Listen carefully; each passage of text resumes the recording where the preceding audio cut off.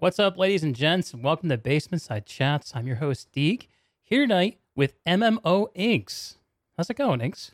Yeah, it's going pretty good. Thanks for inviting me over. Absolutely, man. I'm really pleased to have you. You've been on I mentioned this to you before when I was inviting you to come on, but, I'm a longtime Guild Wars 2 fan, longtime fan of course, Tea Time, which you've been on many, many times, and your own content. I think I've stopped by your stream like at least a double handful of times in the past. I love the way you engage with the game and the community, and I think that you've gone maybe a little quieter in recent times. But when I saw you pop up recently with the video you did responding to Wooden Potatoes video, responding to community feedback to his video, God, that's convoluted. Uh, I thought, hey, I would love to use it as an excuse to actually finally do something I've wanted to do for a long time and just talk to you.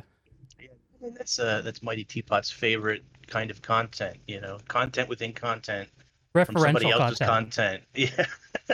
Yeah. Well, I think it's so huge in streaming these days. I think that you see people who are trying to be online for 12 hours, and it's just you got to find some way to fill up the time. So what do?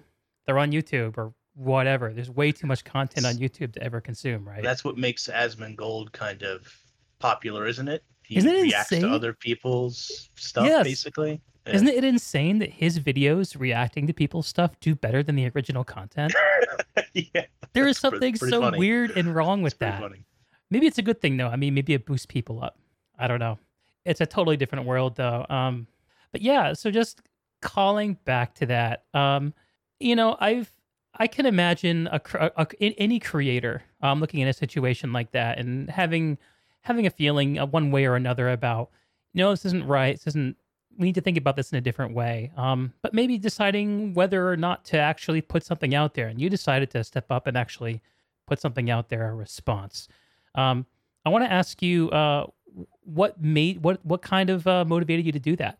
I think it's one of those things where I hadn't made content in a very long time. Reaction videos take very little editing, which I used to love to edit. Nowadays, I just don't have the same passion for it Hmm. to learn more than the very basic editing that I do or that I've ever done, I guess. Um, and there were a number of topics within his video that he was trying to address, both positively and negatively, just in general on how some Redditors or some people on the internet view entertainers, streamers, YouTube video makers, and the like.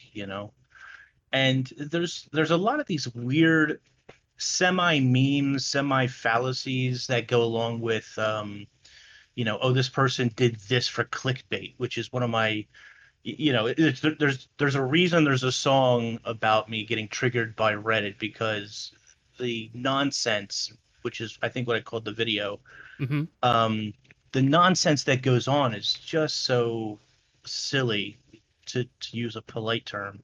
And I don't know, I guess his video just struck a particular chord where it's one of these things where I think everybody's been where he was at that level of frustration Hmm. with a particular video in a series that he was, and I wasn't even really watching his series necessarily. Nothing against WP, I love him, but Hmm.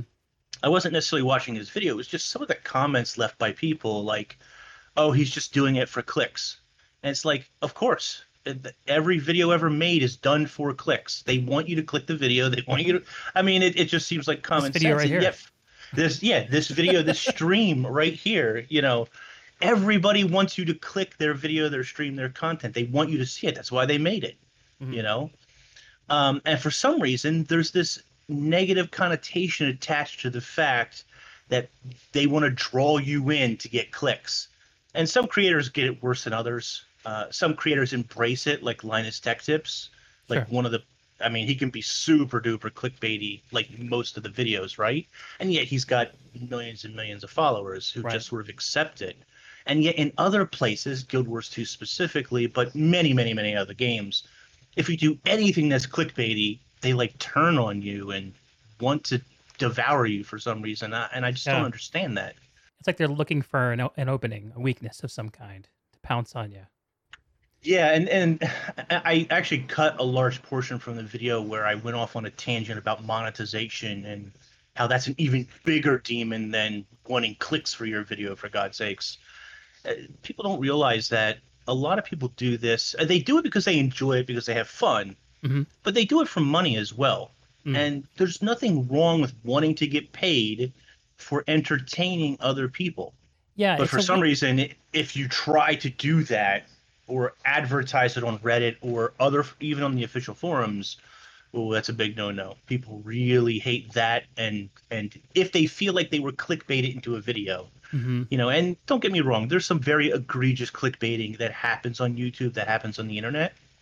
But what WP was doing was not egregious clickbaiting, and it's nonsense to sort of suggest otherwise. Right, right. It's interesting that you relate the complaining about doing something for clicks to like the idea of just doing something for money. I mean, maybe those ideas are connected. One of the things that I immediately connected in my brain when you said that, because we mentioned Asmongold earlier, so it was kind of top of mind, I guess. But a while back, he did I guess not that long ago, he did a little one of those little candid videos talking about how he feels about Twitch's intent to force advertisements into people's streams who don't take them who don't put in ads proactively. And his basic complaint was big company, evil, bad, want money, bad. Me no likey. Um, Sure, and don't get me wrong. I think there's levels of. I think there's different levels of greed or whatever that. Like, if mhm. you see an ad on anything that I put out there, 99% of the time I had nothing to do with that ad appearing, Mhm. except for maybe some of the Let's Plays where I'll put an ad in the middle or something.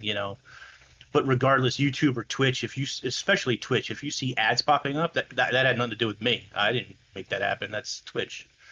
And don't get me wrong, at the end of the day, they need to make money, and they make a good percentage of money off of their non-popular streamers, because people like Asmongold and the more popular guys get a much better cut from Twitch than Right. the smaller people.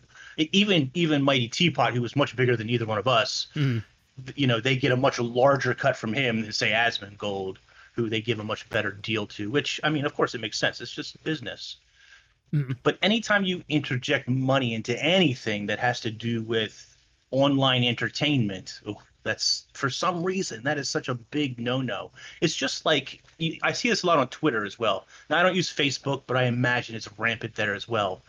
But if you're an artist who puts art out there and you expect to get paid for it, you are literally the devil. Like, you are not allowed to ask for money. And it's just it's a ridiculous thing. You created it. It's yours. Of course you should be able to make money off of that, and people should ask your permission, and you should, get your comeuppance. But I don't know. There's a very large, and it feels like it's large. Maybe it's not, but it feels like it's a very large vocal subsect of the internet that thinks that making money off of entertainment is wrong. I don't know Yeah. where it started, but it's very prevalent to me. Yeah. I wonder how those people pay their rent. Do they work for it? Yeah, no, of course everything's free. They do it all for free. Yeah. I It's mean, so silly to me. yeah. I mean, I'm right there with you, man. I feel the same way. I mean, I I also hate ads, but my response to it is business is going to be a business. I think if you look at an easy way to forecast what will happen with Twitch is just to look at YouTube. Probably, YouTube is a much bigger platform in general, Yeah. and they embraced ads a long time ago. I think too, though, I think there's a better solution than the one that Twitch initially represented. I Okay. think there's always a middle ground that can be reached. If you're a partner, I'm not a partner, I'm just an affiliate. But if you're a partner, they could have worked something out with you, like you need to run one ad an hour or something like that in order to upkeep and people would still freak out, don't get me wrong. But you choosing when to run the ad and what ad you're running sits much better with the creator than just forcing an ad onto people. And there Yeah. was another thing recently too, where smaller creators, if you didn't get rated with X number of people, the raid doesn't show up, even if you have software that says it should show Oh, up or really? something. Yeah, Twitch had another thing real recently. I think they I went back saw. on that one too, because that's just ridiculous. If you're a small streamer, how are you supposed to grow if a friend or if somebody's just trying to be polite and they're like, look, I only have 2 or 3 viewers, but I'm going to raid so and so. it's just a Yeah. fun thing to do, and it's a culture that they started that now they're trying to say, well, for tiny streamers, it's not really important. Don't bother They don't with really that. care about the tiny streamers. But yeah, those 2 or 3 viewers can double the audience of a lot of people. Like that's a It's better big than deal. streaming to nobody. You know, Streaming to one person is so much better than streaming to nobody. It's a it's world of difference. what's really funny. What's really funny to me is back. No, I've been with Twitch since the Justin TV days, Damn. and I think back then I had a totally different channel. It's not the channel I had now. Hmm. I had a totally different channel, and I used to stream PvP with the MMORPG Rift, Okay. and it was terrible. Oh my God, it was so bad. I had dubstep playing, and I Oh thought I was being yeah. witty and funny, and I maybe had one or two viewers once in a while, but 99% of the time I was talking to myself. Hmm. And yeah, everybody has to sort of start from nowhere, kind of, but man, it was so bad. It was really Well, you bad. gotta be bad before you can be good, right?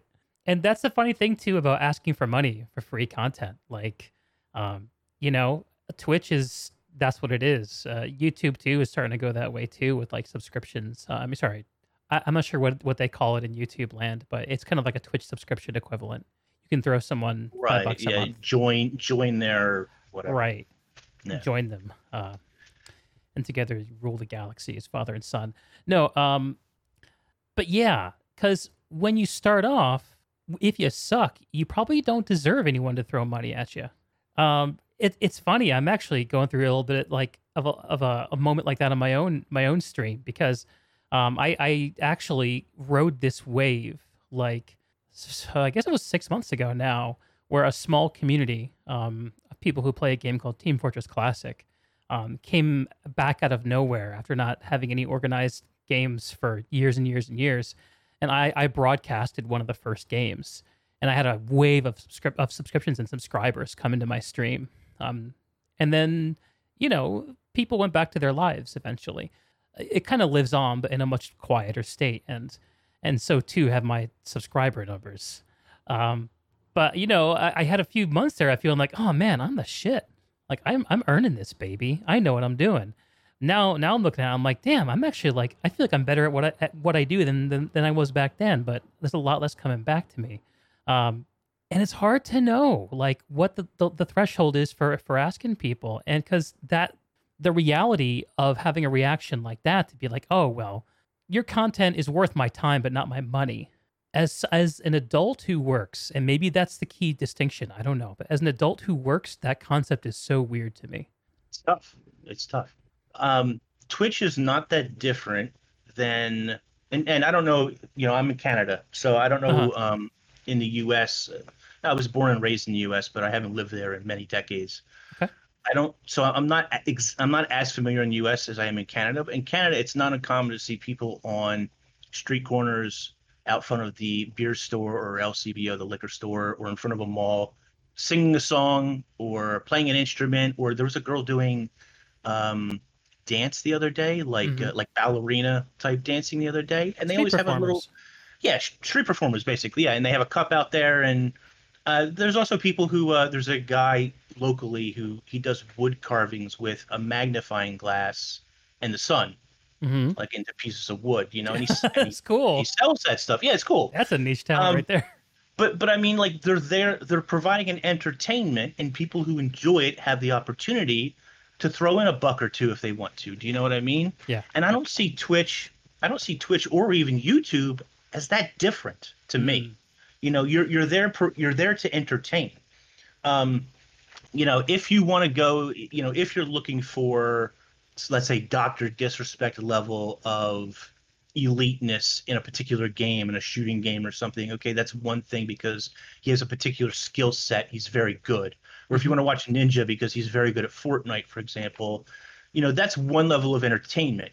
Mhm. The rest of it, the 90% or the 99%, is all about connecting with the streamer that you're watching, that you have some relation to, or you feel like you have some relation to, and maybe even chat with. But you're there for the entertainment. You're there for the interaction. You're not necessarily there to see Zelda complete it in 2 minutes or something. Do you know what I mean? So there's a high skill level that obviously attracts, if you have it, which I don't, but if you have it, then Hmm. you can expect to make probably a certain amount of money, especially if you can connect with people well. The rest of it is pure entertainment. It's like a stand-up comedian or street performer or whatever. Do you know what I mean? Yeah. But all of those people should get paid if they're entertaining. Yeah. If you're But providing a online, service that's valued. right? But online, it doesn't seem to correlate all the time. It doesn't seem to cross over quite as well. You know what I always wonder about is like what percentage of those complaints are just from children who don't or aren't in control of their own money. You know what I mean? I don't know. I Anonymity think on the it internet. really, it really does depend on your audience. And in Uh huh. WP's case, I don't think, like in Ninja's case, okay, he probably has a vast majority of teenagers and children. In Wood and Potatoes' case, I don't think they're children. I think they're 20 somethings or maybe even 30 somethings who are his big part of the audience. Right. You would hope that by the age of 25 or more, and maybe they're 22 or 23 and they're just getting there, but you would hope that they would have a little bit more sensibility and composure and, I don't know, nicety about themselves to be able to offer constructive criticism without just saying, how does somebody who makes videos for a living make mistakes? Yeah. Have you never worked a day in your life? Like, I don't know anybody who's never made a mistake at their job. Do you know what I mean? Like, Interesting. it's just ridiculous to assume that he's going to be infallible or that Hmm. anybody's going to be infallible. Um, you might say, some of their complaints, don't get me wrong, some of their complaints like, oh, he should have done more research on this or he should have done. And I think that's a valid complaint, or I think that's a valid criticism. But the way in which they word it and the way in which they hold themselves above the creator that they're criticizing is ridiculous when they don't have a catalog themselves of anything, of one video, nevertheless, 1,000. Do you know what I mean? Yeah. And I think part of it, like I said earlier, I think part of it for that video was I've never been as big or as popular as Wood and Potatoes, but I can still relate to the criticism, the harshness, just the silliness and ridiculousness of how people can react to something they paid nothing for. That was just literally free content. They might even have ad blockers, so they didn't even see an ad. Forget that, you know. And yet I don't know, man. They just really bite into certain people and really just take it way too far in some Right. cases. Yeah. Interesting. And there's also the another dynamic here, which is one that's completely internal to the Guild Wars 2 subreddit. Um, that's a bit of an X factor, I imagine. Different communities have shake out different ways. Um, I just want to say too, like it's yeah. not just Guild Wars 2. Guild Wars 2 I've been involved with for a number of years in a Okay. community level. But, within the last year and a half or so, I've been really into like Magic the Gathering. It's Hmm. it's just as bad, if not worse, in some cases and in some areas. Hmm. Um, People just Plant poking at or creators. I was going to say PlanetSide 2, but Destiny 2, for example, Uh huh. it's not any different. You start playing it and you slowly get into the community and you realize that it's not the same people, but it's the same attitude that is exuded from these people within the forums, within the game, within Yeah. the community itself. Yeah. Sometimes I think about the types of people who self select into actually going to Reddit, first off, seeking it out, and then reading the posts, reading the comments, and then s- actually replying to those comments. If you think about it in terms of like a marketing funnel, it's actually kind of a long funnel. Most people who start down the path of being interested in a game outside the game itself don't get as far as posting a comment. Um, so that immediately kind of implies to me that what gets posted as comments are not necessarily accurate reflections about people who play the game. Just they're accurate reflections about people who want to post comments about games. I think that most of those people either have or are still deeply embedded within that game or that community, and they've Hmm. been there forever. Like some of the people leaving comments to him that he responded to, Hmm. they're set. If you're on the Reddit, they're semi-familiar names Lona Me who is a have name that I definitely know. yeah, who have been there forever, who have been extolling their uh who they've been giving their opinion as fact since forever and Promoting so their on and so brand, yo. forth. Yeah, yeah. And there was one comment where I really would have to go back and look at my own video or his video, but there was one comment about people being big parts of the community, and they didn't specify, but they made it sound like Reddit. You could be big on Reddit, but and that was being big in the community. And I don't see that. I don't see how that relates either, because Was that related to the accusation of WP being kind of in his own silo, like in his own bubble? yeah, it was about him being in his own bubble, and Uh huh. um, I really shouldn't. I shouldn't talk too much about it without seeing the quote in Right. front of me. Right. But it was insinuating that um, some of these people on Reddit are super big parts of the community. And I mean, I'm not trying to yuck somebody's yum or whatever the saying is the kids say nowadays, but that's just ridiculous. To think that Reddit is some large part of the community, it just isn't. It may be a very vocal subsect of the community for sure, but as far as being a large part of the community, I really don't think so. Twitch is a large part of the community. YouTube Mhm. is even a smaller part of the community nowadays. Yeah. Um, Twitch is where it's at as far as that. That and maybe the official forums is where, Official forums. Yeah. which is a joke. I know the official forums are a joke. They always have been. For almost any game, But that's the case, though. It's not yeah, just a cool, Guild because Wars they're thing. they're so heavily policed, right? That's why people love Reddit so much, because it's not Yeah. policed. They can almost do anything and say whatever they want, pretty much, for the most part. Hmm. But Twitch really is the epicenter of Guild Wars 2 as far as people known in the community or something like that. Outside of the game itself, which, if you're into structured PvP or if you're into World vs. World, both of those, and depending on the server for World vs. World, both of those have their own like mini communities within Hmm. themselves. Hmm. Like Teapot is way more connected in that stuff than I ever was, knowing who Fast Car is and who Yeah. this guy is and who that, he'll bring up a name and I'm like, who? I have no idea who you're talking. And he'll be like, how can you not know so and so? They're so ridiculous or whatever. It's like, Right. I didn't know. Yeah. Yeah. I'm big in World v World, big on Twitch, big on Reddit. You know, I noticed that, like, for me, um, I basically started doing this podcast and trying to be out there at the start of this year. I noticed a hard turn for me where I went from being an active reader and poster on Reddit, an active commenter on Reddit, and always following Guild Wars, whether or not I'm playing the game. I'm, just kind of watching it from the outside, which I think a lot of people do. I noticed that when I started making videos and doing streams, that I stopped doing Reddit comments, because for me, it felt like this is a much better way to do that, to get my ideas out there and to get what's in me out there. And going to Reddit to me started to feel like just a waste of time. Why would I waste time posting something there just to get the effect that I've seen over the last few years from it, which is like maybe every once in a while something that matters to you, that you expressed well, actually resonates with the community and gets upvoted. But I mean, it is even Not if for that me. does happen, so fucking what? Yeah. It's interesting. I think that once you start making videos, first of all, number one, myself included, I think a lot more people can express themselves better video formats, spoken word rather than written word. It's definitely different. Yeah. Um, I also think that once people start making videos, they're surprised at how easy it is to make a video, to do a Hmm. simple edit, cut this out and bring this together, and maybe fade the transition a little bit, or Hmm. whatever the case is, or even more basic than that. When I started making videos, I was using Microsoft's.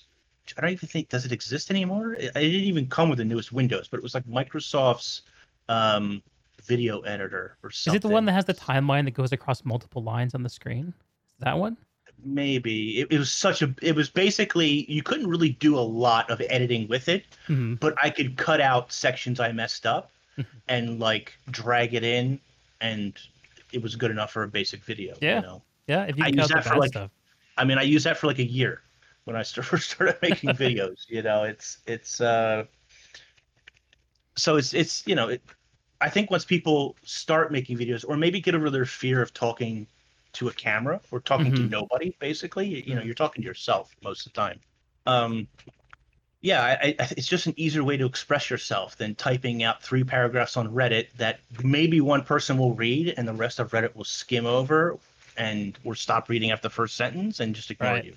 Right. Or downvote you into oblivion because rather than use the upvote and downvote for what it's Oh meant man. for, they use it to um, they use it as a like and dislike, which is not what I those agree. I errors are disagree. for. Nobody uses it correctly. It makes me think that it's just shit design, and they should just take the downvote button out. Um, I was actually But then, but listening to then, someone who but I then, how really, would they?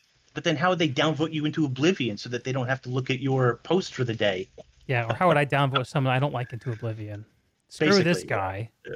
yeah. Yeah, I was actually listening to someone who I really respect out there on YouTube the other day. He was like, "Well, the way that Reddit, the way that I use Reddit is I have stuff I agree with and I download stuff I disagree with." And I'm like, "No, I'm yelling at the screen. No, what are you doing? You're supposed to be one of the enlightened ones."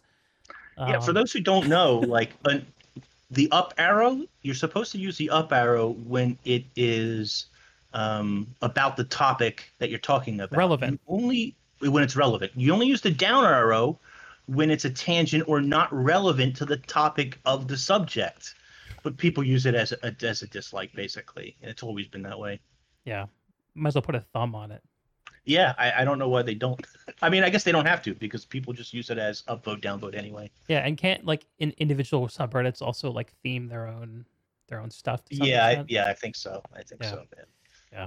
Not something I ever got into or needed to get into. Thankfully, Mm-hmm. I Mm-hmm. could care less. Yeah. But all the same, like talking about Reddit comments, it is a lot easier to write a Reddit comment than it is to make a video, even if video creation is easier than people think. Um, you learn to Sure. express Yeah, yourself verbally when you write essays in school, which pretty much everyone does.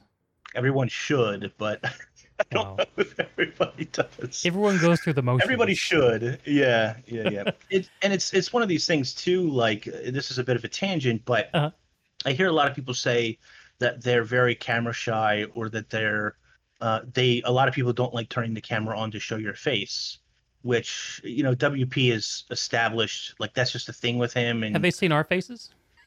yeah, I mean, That's the way I feel whenever I hear people say that. Go on. Sorry. but as somebody who used to do a lot of public speaking, Mm. Oh, it's not even close to the same as public speaking to a room full of people. Do you know what I mean? Like yes. it's and maybe that's why the camera never affected me because I'm literally speaking to just the camera, which is an inanimate object. Mhm. It doesn't bother me. But um some people have a real fear of the camera and showing themselves, whether that has to do with insecurity or just maybe nervousness in talking or whatever. But yeah, I don't know. If you're interested in this sort of thing, just turn the camera on, just do it. It's really not a big deal. And You'll people like seeing get you, used to it. even if you're Yeah, disheveled, however you are. it's it's very it's a lot more difficult to engage an audience and to create a community without a camera than it is to have a camera. People want to see who they're connecting to, what Yeah. you look like. Doesn't even if you don't look like a model or something, that doesn't matter. I mean, it helps if you do, but if you don't, that doesn't matter. You can look, you can look like me, and people really don't care. You're always going to get mean comments. It doesn't matter what you look like. I don't care if you're a rock star or something. You're going to get mean. I mean, they get probably even worse comments, but Yeah. you're always going to get Seriously. some mean comments. You're going to, and I'm very terrible at this myself. You're going to have to grow a bit of a thicker skin than maybe you're used to having. But you just remember that they're just jerks on the internet, that they're Yeah. nobody. That doesn't matter. You ban them and you move on. Right. And at the risk of spinning another tangent too, people who I think that this is really tough for is women, by and large, who want to be Oh, on big Twitch. time. Big time. Because so many, I think thirsty is the correct, techno youth term. That's the So official many, term. so many men are thirsty out there. It's crazy to me, but they see a woman who they find attractive, um, and they just hound them. You know what I mean? You show a little Yeah. cleavage, well, you're a thought. You know, you have a certain setup or a bubbly personality, you're a thought. If you wear a shirt like this up to your neck, well, then I guess you're a prude. You know what I mean? You cannot make them happy no matter what you do, and Mhm. you're almost always likely to get a comment on your appearance. Doesn't matter what the hell you're wearing. You know what I mean? Hmm. Um, I get comments once in a while. Oh, you're fat. I haven't heard that one before. But to get constantly bombarded on a daily basis, that's another level, and certainly not something I've had to ever experience or deal with. Yeah, I kind of feel the way you do about it. Like, people look the way they look. People are going to say bad things about you. That's just part of being in the world. If you try to avoid negative comments and negativity in general, you're putting yourself into a world that doesn't reflect reality. Um, the same though, I do have a special sympathy in my heart for the non-majority groups out there trying to be out there on camera. Um, I think I saw a very interesting moment in another Guild Wars 2 streamer's kind of Twitter timeline, Girl Wars, whose star is rising. She's doing great. Um, and she said that she was banning the word simp from her community and her Twitch chat. Gosh. And she said that that was Oh boy. because whenever she would have real life friends who were excited for her success and for her stream, show up in her stream, if they were male and they acted friendly like they knew her, they were immediately accused of being simps by the chat. So in that case, it wasn't even about her; it was about her Right. friends. And I guess it Yeah. does reflect on her, but um, I think it's just it's a sad part of reality. It's a sad part of Twitch culture and Twitter culture and probably Facebook. But again, I refuse to go to Facebook. you and me both, Um, brother. it's a virus I don't need on my computer in my life. I only keep it for my wife. And you know what? Twitter is getting just as bad. It's Um, paving its way. oh my gosh! So like it used to be not like they started doing the promoting things again. Sorry guys, another totally random tangent, but they started doing the promoting thing, and you could like block and ignore for a little while, and they would let up. Hmm. It's constant now. It's like I'll go to like look at my Twitter timeline for the day, and every other tweet is promoted by something, Yeah. something promoting something else on Twitter. And I used to just block them every day. I didn't care what company it was. I don't care if it's Intel, Nvidia, something I might be interested in. I don't care. I'm blocking it. Hmm. Now I just mute it. I just mute everything, which does the same thing as blocking anyway. So, Okay. but Yeah, I basically stopped using Twitter on my phone for that reason. it's just silly, man. And the promotion, if you have it on your phone, every time they promote something, ping, ping. It's just like, oh, who's talking to me? Nobody. It's a promotion from, Great Energy Southwest or something. You gotta Why do I curate care? those notifications, man. They're unreal. I just got a my wife signed us up. I'm not sure how I feel about this, by the way, but my wife signed us up for some auto program with their auto insurance, where we put a tracker in our car. We connect it to the Bluetooth on our phones, and if we're nice drivers and we don't brake too hard, we'll get a discount on our auto insurance. Um, we're gonna try And it. in theory, that sounds fantastic. Uh huh. What happens when you mess up that one time or you're not being conscious and you're thinking about it? What if you accidentally, I mean, it happens. What if you accidentally speed? They're going to know. Are they going to dock you then? Like, I Yeah. don't know exactly how that works, Or but what if they have a stop sign in their map, in their digital map that doesn't exist in the real world? And do I get dinged right. for Yeah. speeding through a fictional stop sign? I mean, yeah, like there's a lot of what ifs.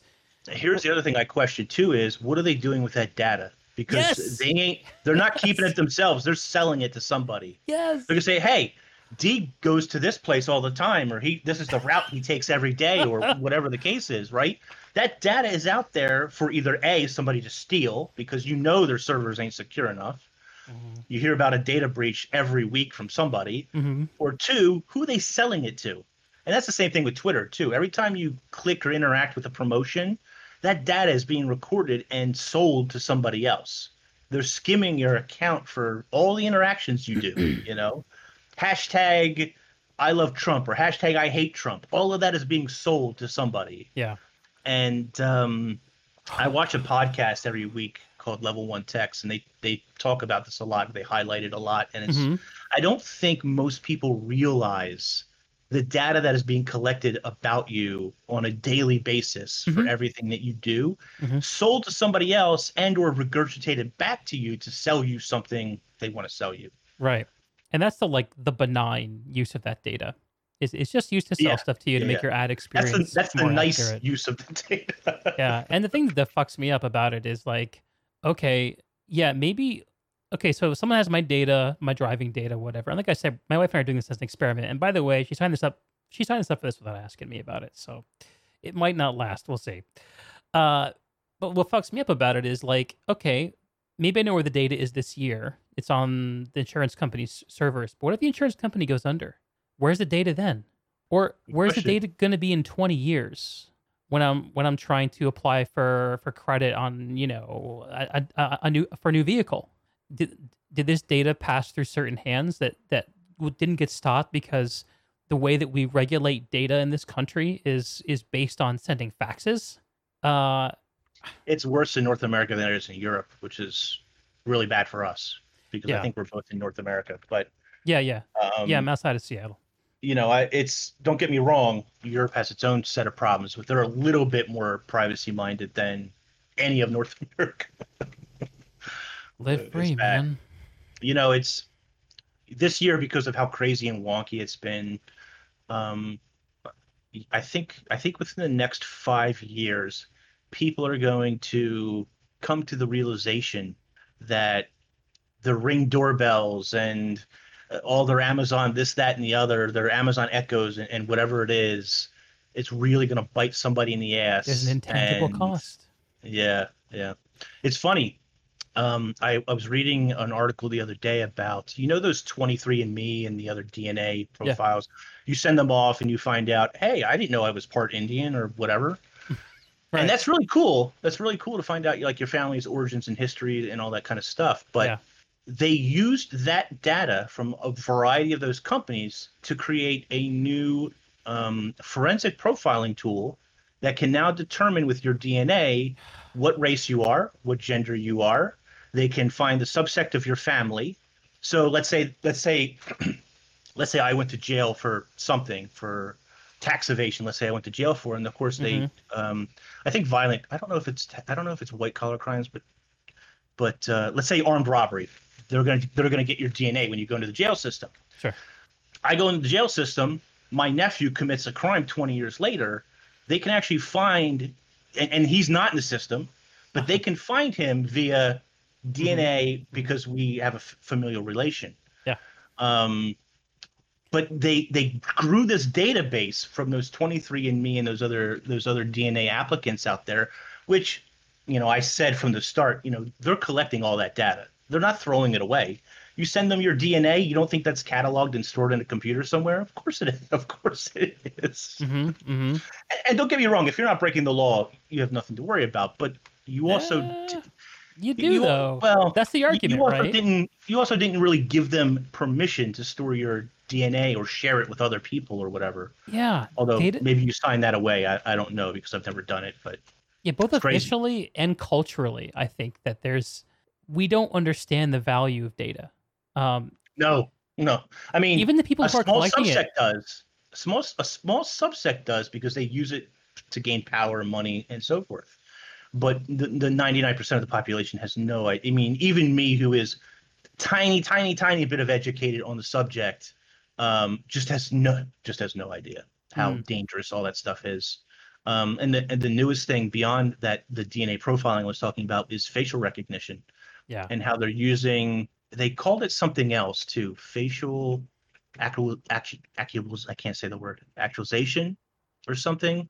Um, but yeah, the facial profiling and stuff is happening, and it's just getting better and better with technology. Do you think we'll catch up? Do you think that we'll culturally come to understand? Hey, here's what we're actually doing when we agree to store a cookie on our computer, or when we agree to send I driving don't data to our insurance company. I don't know. I don't think so. Not anytime soon, because like you said, a lot of people don't realize that cost when they want the ease of convenience for life. Mm-hmm. It seems like a great idea for you to be able to connect your smartphone to your refrigerator, to your television, to whatever, right? Mm-hmm. And say, oh, here's my grocery list. What am I missing from my fridge? My fridge will send me a text or something that says you need to pick eggs up. Mm-hmm. But people, just because you have that comfort of, that the life comfort or whatever it's called, the system Lifestyle. of things, Mm-hmm. so, yeah, whatever, I forget what the technical term is for it, but that people don't realize what the intangible cost is for all that. Right. And the value of that data changes over time. It changes with who's holding it and their sophistication in using it, right? Yeah, just to bring this around to elections in the U.S., which Oh are boy. very heated. Um, they have a good idea of how you're going to vote before you even vote. You know what I mean? Mhm. And it's so solved. Sorry, that's my cat. That's It's okay. so solved. It's kind of crazy and scary. And I think they probably made a billion movies about this already, or Black Mirror episodes, or whatever TV shows out there that covers that kind of stuff. But Mhm. people sometimes just think that's okay. Well, that's just television. That's just science fiction. But a lot of that stuff is happening Yeah. real time, and they don't realize it. Yeah. Yeah, it definitely is real. And people are paid a lot of money to push the boundaries of that technology and that understanding. I mean, hell, I work in data myself. I see that kind of stuff every day. That stuff floating by my desk like that. I think I don't know if I wanted to know that. Um, and I mean, it took how long did it take people to like take the idea of, hey, laying down on the ground at night kind of sucks. Let's find a cave. And then, hey, Shelter. caves are Yeah. cool when you can find them, but they're not always in the best spots. Let's make a cave out of rocks and wood or whatever, and we'll call it a house. And the This value gets of into. I mean, that's really deep down the rabbit hole on the whole evolution and well, because it just takes because so I have much a time. Go ahead. it does and it doesn't. If you think about the boom of humanity, as it were, Hmm. the level of technology that we've gone through from the 1800s till now is astounding in a lot of ways. Yeah. Even just take a small subsect of that and just look at the age of computers that we live in today. Mhm. When I was a kid, the internet was just a whisper. It was just Yeah. a whisper of things. It barely existed. It certainly didn't have a graphical user interface, that's for sure. Hmm. And it certainly, I don't think it ever had an envision of what it is today as to what it started as, Hmm. the seed that it started as. But I look at my nephew and nieces and stuff today, and they're more proficient with cell phones and tablets and all that kind of stuff at a young age than I probably will ever be comfortable with, unless I Hmm. really wanted to deep dive into my cell phone, which I don't. But um, it's just incredible. Just in my tiny lifetime, the leaps and bounds. I follow a guy named Tech Deals. Hmm. Very cool. He likes to talk about sort of not only good tech deals, but he likes to talk about the history of computers and stuff. And the first computer I ever bought with my own money was an Intel chip. It was a DX33, 33 megahertz chip. And Nice. today we're with one core, with one thread. And today you're talking about chips that have 64 cores and 100 times 128 that clock. threads, Yeah. Yeah. 500 megahertz or 5 gigahertz, and Mm. it's and RAM. The RAM usage and storing. Linus has petabytes of storage, which is a number most people can't fathom what a petabyte is. Yeah. They're still stuck on, uh, you Giga. know, gigabytes. Gigabytes are hard to envision, honestly. But I started with kilobytes or even less than that, Yeah. maybe. Yeah. Like a But yeah, billion I don't know. bytes. What If is you a if you billion look at it, bytes? if you look at just 100 years of technology, Hmm. the boom is really quite incredible as for where we are and where we have yet to go, obviously. Hmm. And in some ways, it's kind of like a cart before the horse act in a lot of these fields of science and in a lot of these fields of technology. Um, I seen this thing last year from NVIDIA. Now you say NVIDIA, right? And you think graphics cards, GPU, FPS, video games, Right. but much larger than that. The artificial intelligence, the AI that they're developing, NVIDIA makes a system that farmers can use, horse breeders in particular, that will time everything for their horses. When to feed them, when to water them, when you need to brush them, if they haven't been brushed, if they haven't been walked, if they haven't been put out to pasture, the AI will take care of all of that for you and or just schedule it so that you can manually do it. But those systems exist where you don't even need to worry about, if you have the money, you don't have to worry about that stuff anymore because the AI will take care of it, and the AI can adapt to each individual horse's wants or needs. Because obviously each horse is going to be different in some ways, it's going to vary. And it can do a health checkup on the horse to say, I don't know what horse problems are, but I'm not a vet, but this horse has this particular problem or is showing signs of this particular problem, you better call a vet, or it will call the vet for you. Yeah. Damn, I didn't know NVIDIA was in the horse game. Yeah, the horse game was just like one aspect of it. They had a bunch of different farming applications. Artificial intelligence in general. They're heavily involved in. Yeah. It's kind of fake artificial intelligence because it's still programmed by a human. The program will then take the parameters you have set and learn from it, but it's not it's not real. It's not iRobot. You know what I mean? It's not real artificial intelligence. Not general artificial intelligence, I think is the term. Right. For it, right. It's just like a Tesla's car, right? There's like 5 or 6 different levels of autonomous driving. We're at level 2. We need to be at level 5 or 6 before it's like super legalized or something like that. Right now, people are still sadly crashing into semis and stuff like that, right? Yeah. We're only at level 2. You need to be paying attention even when it's auto driving you. Yeah, paying attention. I got a buddy who was a Tesla, and he was taking pictures of how browsing Pornhub on the display for it while he was paying attention to the road. There was a story last week, and I know we're so far off Guild Wars 2 right now, but whatever. There was a story last week about, I think they were in Calgary, Canada. There was 1 or 2 people in the car. They were both sleeping. Uh-huh. They had the car on auto drive. They were on the highway, and they not only did they have it on auto drive, but they had some kind of modular chip that broke the parameters of the regular Tesla protocols. Oh, like forcing you to put your hands on the wheel and stuff? Well, there's certain protocols, and I don't know what they all are, but there's certain protocols that you can't go above the speed limit. You can't do this. You can't do that. So they broke. There's chips out there. They hacked it. That they hacked it. They broke those protocols, which is illegal, by the way. Sure. They broke those protocols. They were speeding. When the cop flicked his lights on and started to pursue them, they were totally asleep. They had no idea. The cop pulls up alongside them and says, "Oh, nobody's driving the car. What's that all about?" So the cop as the cop speeds up, the Tesla says, "Somebody's trying to gain speed on us. That's not what we have it set to." So the Tesla starts going faster. So now they're having a car chase. The guys are sleeping, don't even know it. The world's first robotic car chase? Yeah, they don't even know it. Eventually, the guys wake up and they pull them over and everything like that. And there's several criminal charges that are happening right now. But it's just like, you can't just go to sleep. That's not what that is for, I know that's tempting, but that's really not what it was meant for. People will push the boundaries. If you're going to hack your car and disable this mode and disable that mode, and like for example, there's a ludicrous mode, ridiculous, right? But there's a ludicrous mode that you got to pay, I don't know what it is, $4,000 to $10,000 for, or something like that. Well, if you hack the system, you can just unlock ludicrous mode. It's in the software, right?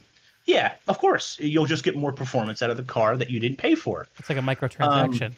And if you did pay for it, then they just unlock it through the software, and boom, you have the upgrade. You know what I mean? There was a story about that as well, where somebody originally, and this is really dirty and underhanded by Tesla, they went and refunded the guy his money, but the original Tesla, and I forget which one it was, but they sold this guy a Tesla car. He bought ludicrous mode. Mm-hmm. He ends up selling the car to a used car dealer. They turned ludicrous mode off. The car dealer sells it to another guy, advertising it has ludicrous mode, which it doesn't anymore. And then Tesla turns it back on and charges the guy for ludicrous mode, which they're not allowed to do that, by the way. There was a court battle over it, and Tesla had to give him back his money and all this kind of stuff. So Tesla is trying to make the argument that we sold a software license to a person, and that person still has the license, even if they don't own the car. Right. Oof. That failed in court, by the way, but that's what they tried to argue, that this guy didn't pay for ludicrous mode. The other guy paid for ludicrous mode, and so if you want that, you have to pay for that. I could see that going the other direction, though. I totally could see that going the other direction legally, where they say, because that's the way software works now. Like games, like if I buy a game on Steam, I can't give it to a friend when I'm done. If you buy a Corvette, you bought a Corvette because it has these particular standards. You Right. don't buy a Corvette, sell it to the guy, and then buy a Chevette next time you go and because you didn't pay for the extra traction package or whatever. You know what You I know what I mean? can't wait for? Yeah, I know exactly what you mean. You know what I can't wait for is when cars have like adaptive surfaces, so you can like show your own designs and change colors like based on your mood, and for the Teslas of the world to charge microtransactions for special car skins, and then we'll Now, have gone full circle, baby. I'm picking on Tesla here because obviously they're I think the more well-known electric car company out there, but they're not the only ones doing this or trying to do things like this. GM has that other company called Nikola, which is a complete failure. That's a whole other Yeah, fiasco joke if you follow that. yeah. Which is a weird reference to Tesla because Tesla is named after Nikolai Tesla. Right, right. So you got one company named Nikolai, and you got then you have of course the famous Tesla. Hmm. Hmm. Both making very different, but both making electric cars. Yeah. Yeah. Well, my experience with electric cars was not so great. I'm not sure if you've ever driven one. I had one of the dumb ones, the non-animated ones. My wife and I leased a Nissan Leaf for a few years. Man, that was a frustrating experience. First off, I mean, I'm a big guy. You can see that. And, she's not tiny either. It was way too small of a car for us. So that was our bad, dumb fuck up. But that car, it didn't have the battery technology that you have with modern Teslas. That car on a warm summery day on a full tank would get like 60 or 70 miles of normal driving, like 10% highway, 90% city driving. And during the winter, it dropped by like 50%. So you get like 40 miles in the cold. I remember many days, and of course, I'm just like I'm fucking lazy. So what I had to do is I had to drive the car home, and we had a garage where we literally plugged the car in to a normal outlet, and it took like 8-10 hours to charge. But of course, the garage Way too is long. like nowhere close to where we actually live. So I try to avoid parking in the Oh, garage if geez. there's Okay. enough charge. So what I do is I get home after work and I'd be like, do I have enough juice for another round trip to work tomorrow? I bet I do. I bet I do. And so I'll get to work the Uh, next day, and 5-6 o'clock rolls around, and it's getting dark outside. Or actually, in the wintertime, it is dark in the Pacific Northwest at that time. And I'm driving home, and I'm looking looking at the fuel meter. I'm like, oh my god, this was really dumb. I really should have charged the car. And because the heat takes energy off the battery, I'm driving home in like 25-degree weather with the windows rolled down, so I can see through the windows, and I have my jacket on backwards. So like it's covering my front, like man. Anyway, that's my exciting times driving an electric. Now we drive a gas hog of a vehicle. We went the complete other direction. Um, but yeah, Tesla definitely cool stuff. Needless Or to say, not just Tesla, but electric cars in general have come a long way yeah. since that car. But you're still going to run into the problem where you've been driving it for 3 or 4 days, and you're like, "Do I really need to stop and charge it? I don't have time right now, or I don't want to do it right now, or whatever." Hmm. And you're still going to run into that same Also, the problem, right? charging network blows. Like Yeah, if you can, even Tesla's network, which is getting bigger all the time, but even then, it's like I looked locally just to see if I could ever own one. hmm Forget affording it, but um, I think like the closest one is 3 miles away from my where I live. hmm So it's like I'd have to drive 3 miles to then sit and charge it for however long it and wait takes, in and line then because there's only yeah, two charging and stations. yeah, If it even works, the problem that my wife and I would commonly run into is these places, even like the dealership that sold us the car, we'd show up and their charging stations just wouldn't work. And I would knock on the door and be like, hey, you're like, I can't charge my car here. What's going on? Though I guess it's broken again. We'll call the guy to come out and look at it. It's like, what?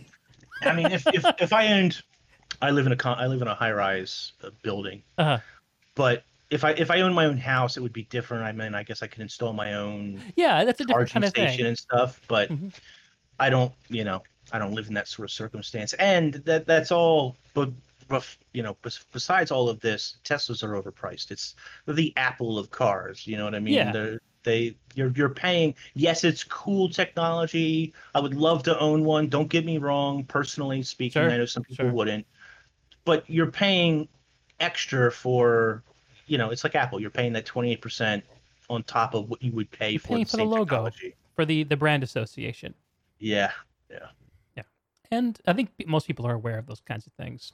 I actually converted my wife away from, well, for the most part, away from Apple products over the last few years. Of course, she was a Mac enthusiast before we met, and I slowly corrupted her over time. It just works.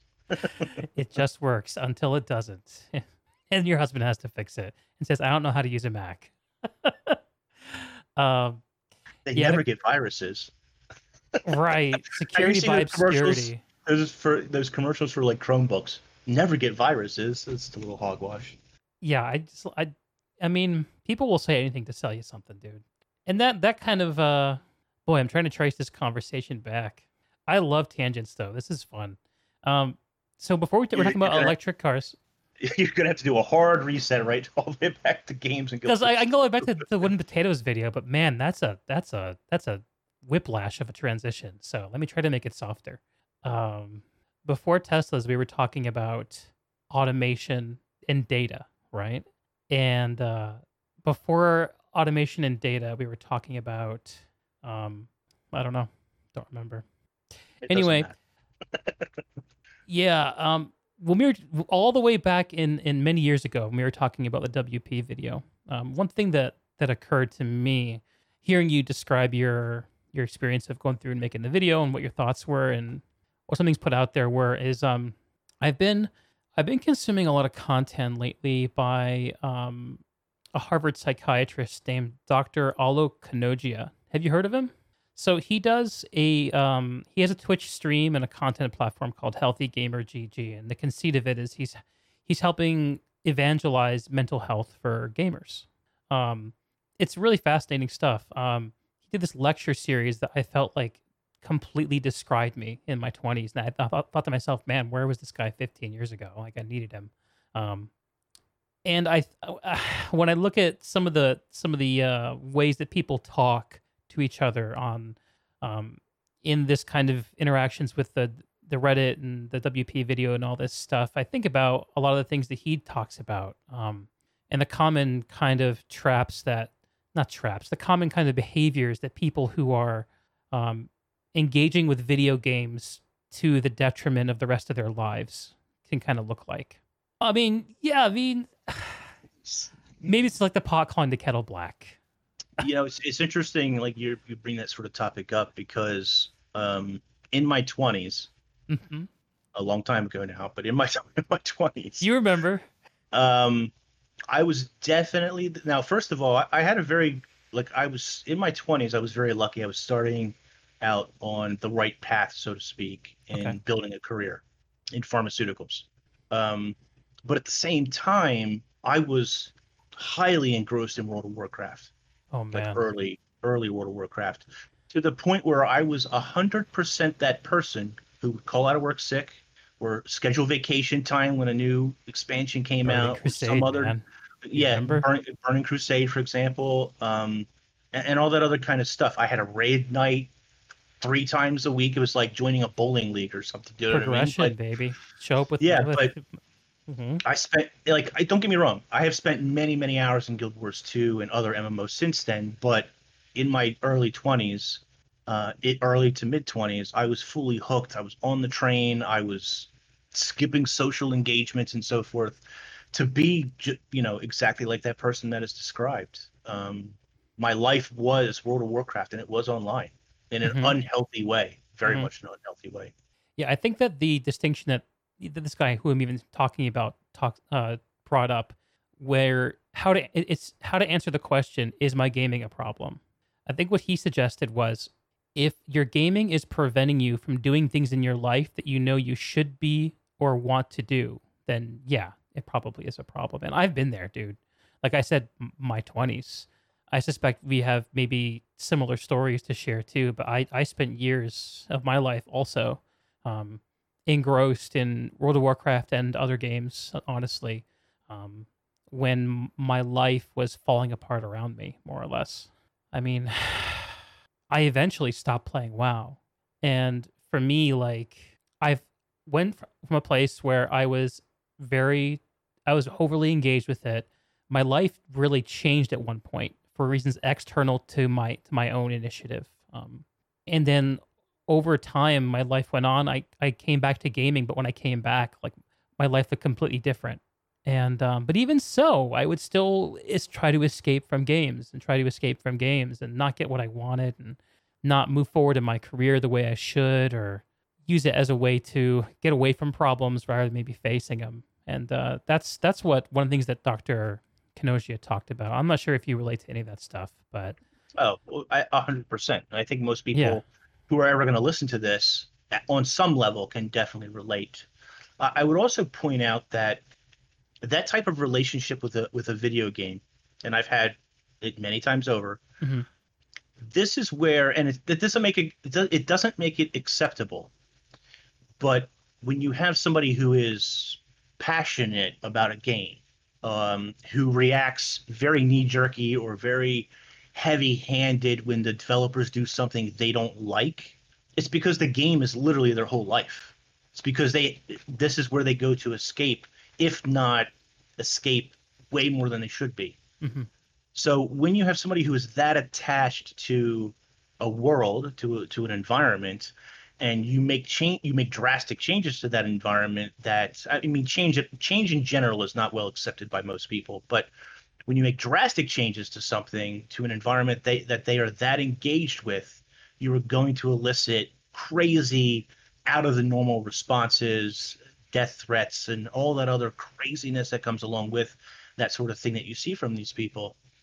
And I don't know how well that's ever connected for most people, but Hmm. there's a strong correlation between that inappropriate behavior that is very rampant today. You see it, devs are getting death threats and nonsense all the time. I think even worse than it's ever been.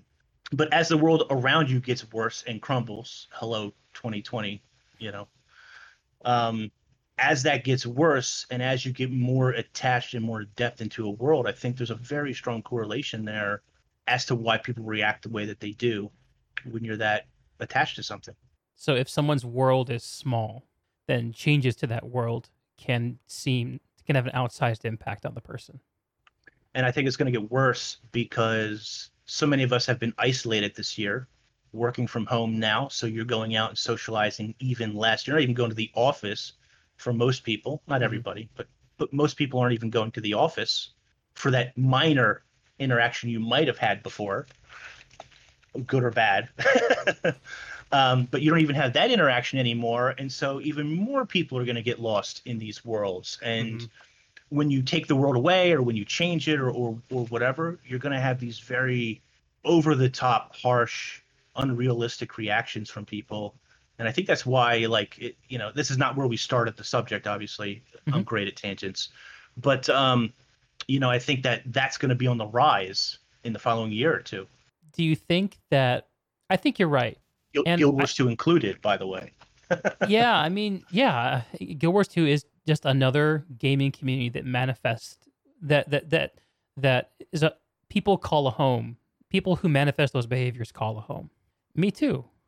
There was like a whole year of my life where my wife and I were so like we had gone through such hard shit the year before. We'd made such a push to get to a new place in our life, and we were so frankly traumatized by it. We spent a year, the two of us, just playing Guild Wars 2, like 7, 8 hours a day together. That was how I fell in love with Guild Wars 2, and how I got her to appreciate video games. So that was a neat win on my part to get the non-gamer wife to play a game. Uh, so yeah, I mean, the way that I use video games looks totally different this year to me than it did last year.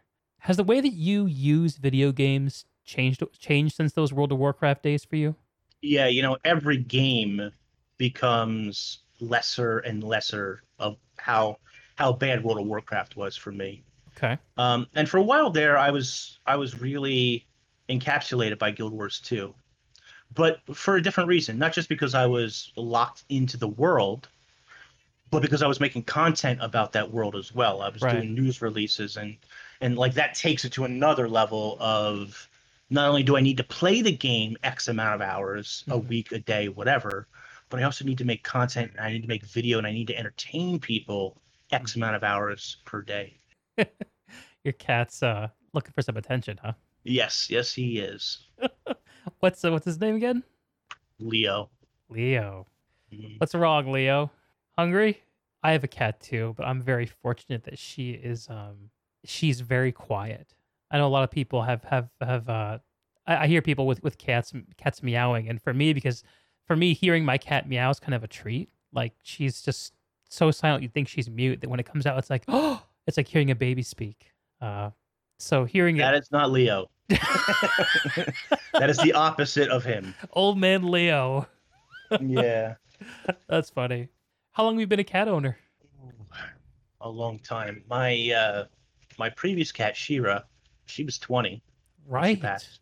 She lived a Right. long time. And Rest she, in peace, like yours, she Shira. was a very quiet cat. You really didn't hear her that often up until like the last year or two of her life. She became Uh-huh. very vocal, but she also went blind, so she, you know, she Ah, was more vocal because of the blindness. Um, gosh, I don't know. 25 years at wow. least. Wow. That doesn't include being a kid. We had one or two cats as a kid. We had dogs as a kid, you know. Yeah, right. But It was your parents owned the pet. You were just there with them, yeah, right? yeah, Yeah. yeah. We just had to try and take care of it, sort of. Yeah. I grew up with dogs. I was always my family was always a dog family. And then when I met my wife, we oh God, for a while we had a bird, dude. Oh my God. Owning birds is for the birds.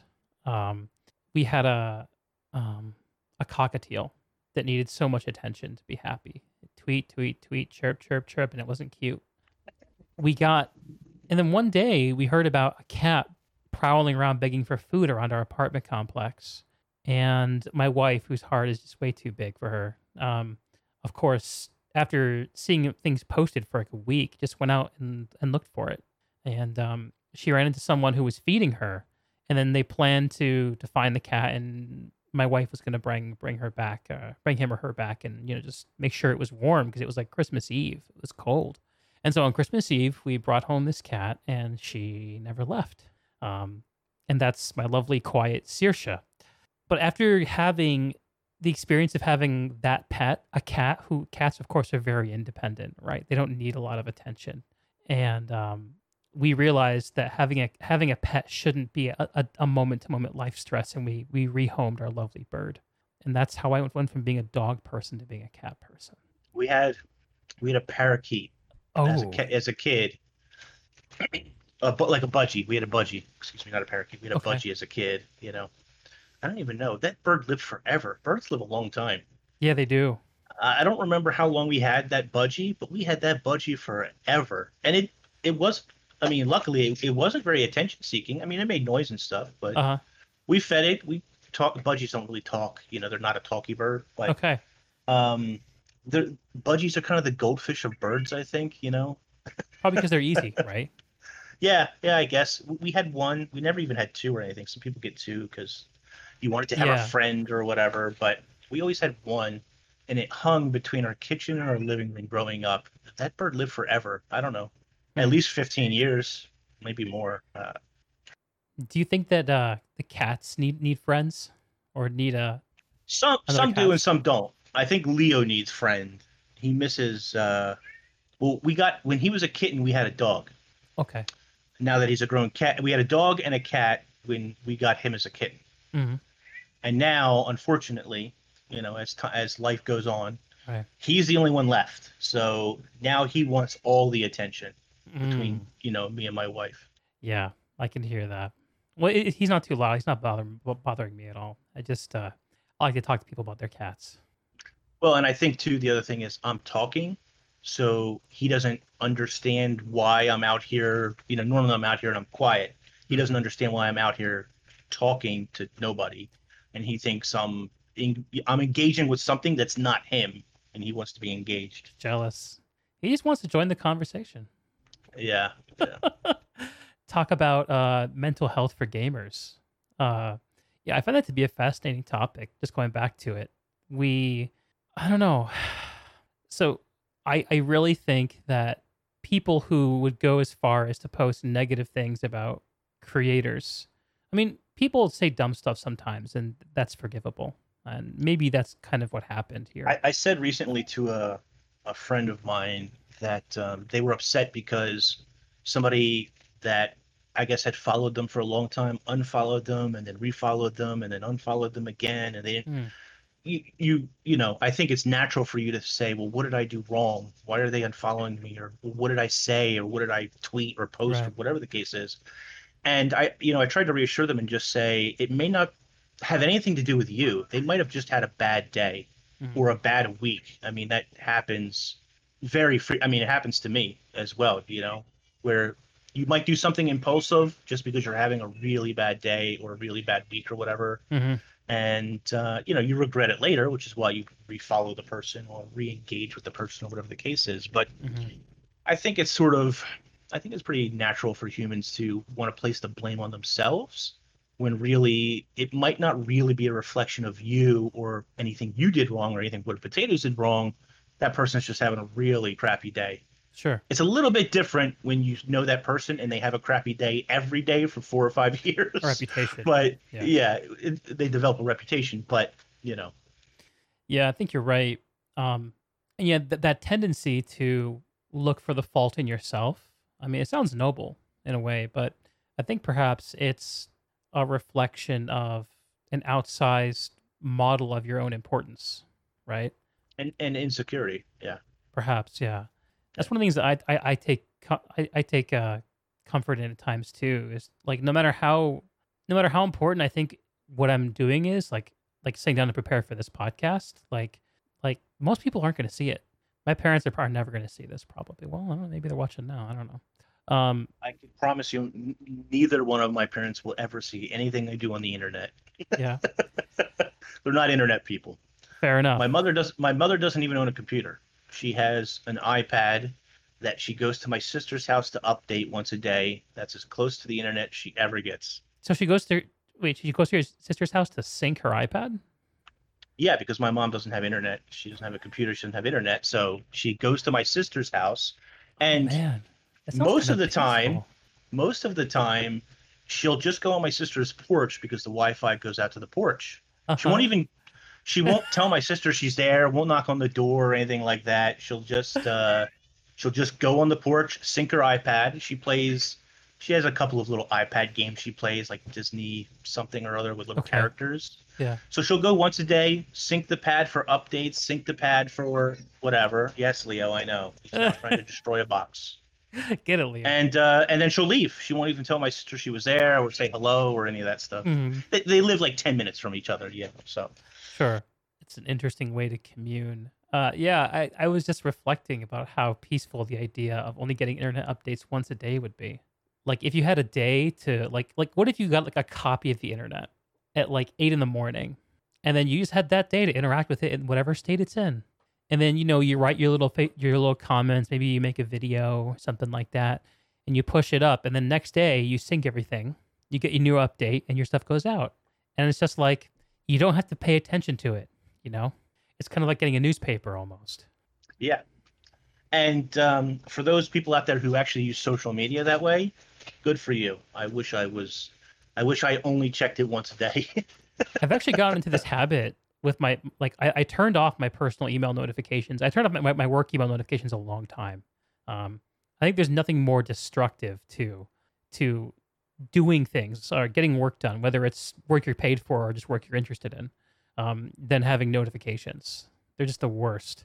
So email right out. I have like periods during the day when I work where I only check my email. Like I scan my email when I start the day for things that are actually important, things from my manager and things that have like an important flag on them. Last minute meetings I've been invited to that shit. And then at the end of the day, I actually go through and respond to everything. Um, because otherwise, if people think you're always staring at your email, people are going to expect you to respond to your email really quickly. And I deal with that with my personal email Yeah. too. My sister has that problem. She works from home, Uh huh. has for several years now. But unfortunately for her, she's one of those people who like gets email notifications. She doesn't turn it off, and she doesn't know when to say no or when to just not respond. Yeah. It could be 8, 9 o'clock at night. She'll hear a bing and she'll be like, oh, I got to respond to this. It's like, no, you really don't. Because number one, you're not on the clock anymore. You're definitely not getting paid for it. And number two, it'll be there when you start work at 7 or 8 o'clock the next day. Mm-hmm. Mm-hmm. You know, now she does work with companies and people who are in Europe. Different time zones. They're in different time zones, which is why she'll get, you know, a bing at say 9 or 10 o'clock at night. But they can wait until the next work day for you. Mm-hmm. You know what I mean? You're not doing brain surgery. It's not, you know, you don't. No one's have gonna to- die. Yeah. No one's gonna die because you didn't answer that email. You know Right. what I mean? But unfortunately, she's one of those people who are even more plugged in than I am to, like you said, answering email notifications or Mhm. something like that. Yeah, it's a tough thing to manage. I did notice the other day though that the Outlook and Teams app that I use for my on my phone for work, they both have quiet hours setting, which is a beautiful thing. So I only get we use Teams for chat communication, Microsoft Teams. I'll only get chat notifications like during business hours. If someone chats me like at 9 o'clock at night, I'll see it in the morning. Exactly. Yeah, exactly. Yeah. And I know I know when I was way more active making videos and stuff, Mhm. I had the bad habit of like instead of checking things when you're more lucid or when you're more of mind to respond to people, I would Like after a respond. cup of coffee in the morning or something. Yeah, once you've woken up and Yeah. you're settled at least for the morning, you know, um, I would respond like in the middle of the night or something like that, right? Mhm. And again, I think those are just like unhealthy work habits, Mhm. even if it's like your hobby or something like that, you know. Yeah, I think you're right, and I think like human culture is just figuring out how to deal with this level of communication we have now. Especially this last year. Especially this last year. Yes, It baffled, especially. you know, tangent number 800, but my sister's children, it baffles me how inept schools from kindergarten to the collegiate level, how inept they are to deal with, you know, computer learning. Mhm. It's insanity, really. But oh my gosh, it's so bad. It's What's it, bad about it it? well, I'll give a great example. Okay. So when this all and I don't know how it's going this year for them yet. They just went back to virtual school. Mhm. Now in Canada, I live pretty close to a school. All those kids are back in school, which I think is a mistake. But anyway, um, yeah, we're talking about remote learning. Mm. Um, he would have gym class, even though they were stuck at home. So I said to my sister, well, what does he do for gym class? Like, how, first of all, number one, how do you prove that the kid did gym class? Number two, what did he do for gym class? And my sister said, oh, he goes for a walk for 20 minutes and comes back. No, he doesn't. He's 12 years old. As a 12-year-old, Is his he is phone with not him? doing that. Yeah, like, no, he's not doing any gym class, trust me. Yeah. And Square peg round hole. just to show different things, I've got two nephews and a niece. The Mhm. youngest nephew, he's in first grade, loves school. He will get up at 7 a.m., log into his Chromebook, and by noon, he's done everything he's supposed to do for the day. Damn, Which son. again, good for him, Yeah. but it's supposed to take you all day to finish those lessons or whatever, you know? And then my niece is much more casual about it. She might start school at noon, you know. She'll do like half a lesson, and when she gets bored of that lesson, she'll move on to, like, let's say she's doing English, she'll get bored and go to science, which you're really not supposed to do. But Mm. and then at the end of the night, my sister's supposed to sit down with them and check their homework and all this stuff. And it's like, you know, I don't know how much the kids really learned last Mhm. year, Mhm. and they were all promoted a grade, you know. Right. I feel even worse for people who are like in 11th or 12th grade getting ready to go to college for their first year, and their last year was done remote at home. I just can't imagine how much you really did or did not learn, depending on how proactive you are about education. Right. And at that age, 16, 17, maybe 18 years old, I don't know a ton of teenagers at that age who are super duper proactive about their education. Yeah, it tells a story of just generally like how hard it is to make people accountable remotely. It's hard to do. It's hard to do. This year, I think her particular school district, they actually have some kind of camera system or something where they can see the kids, or I don't know.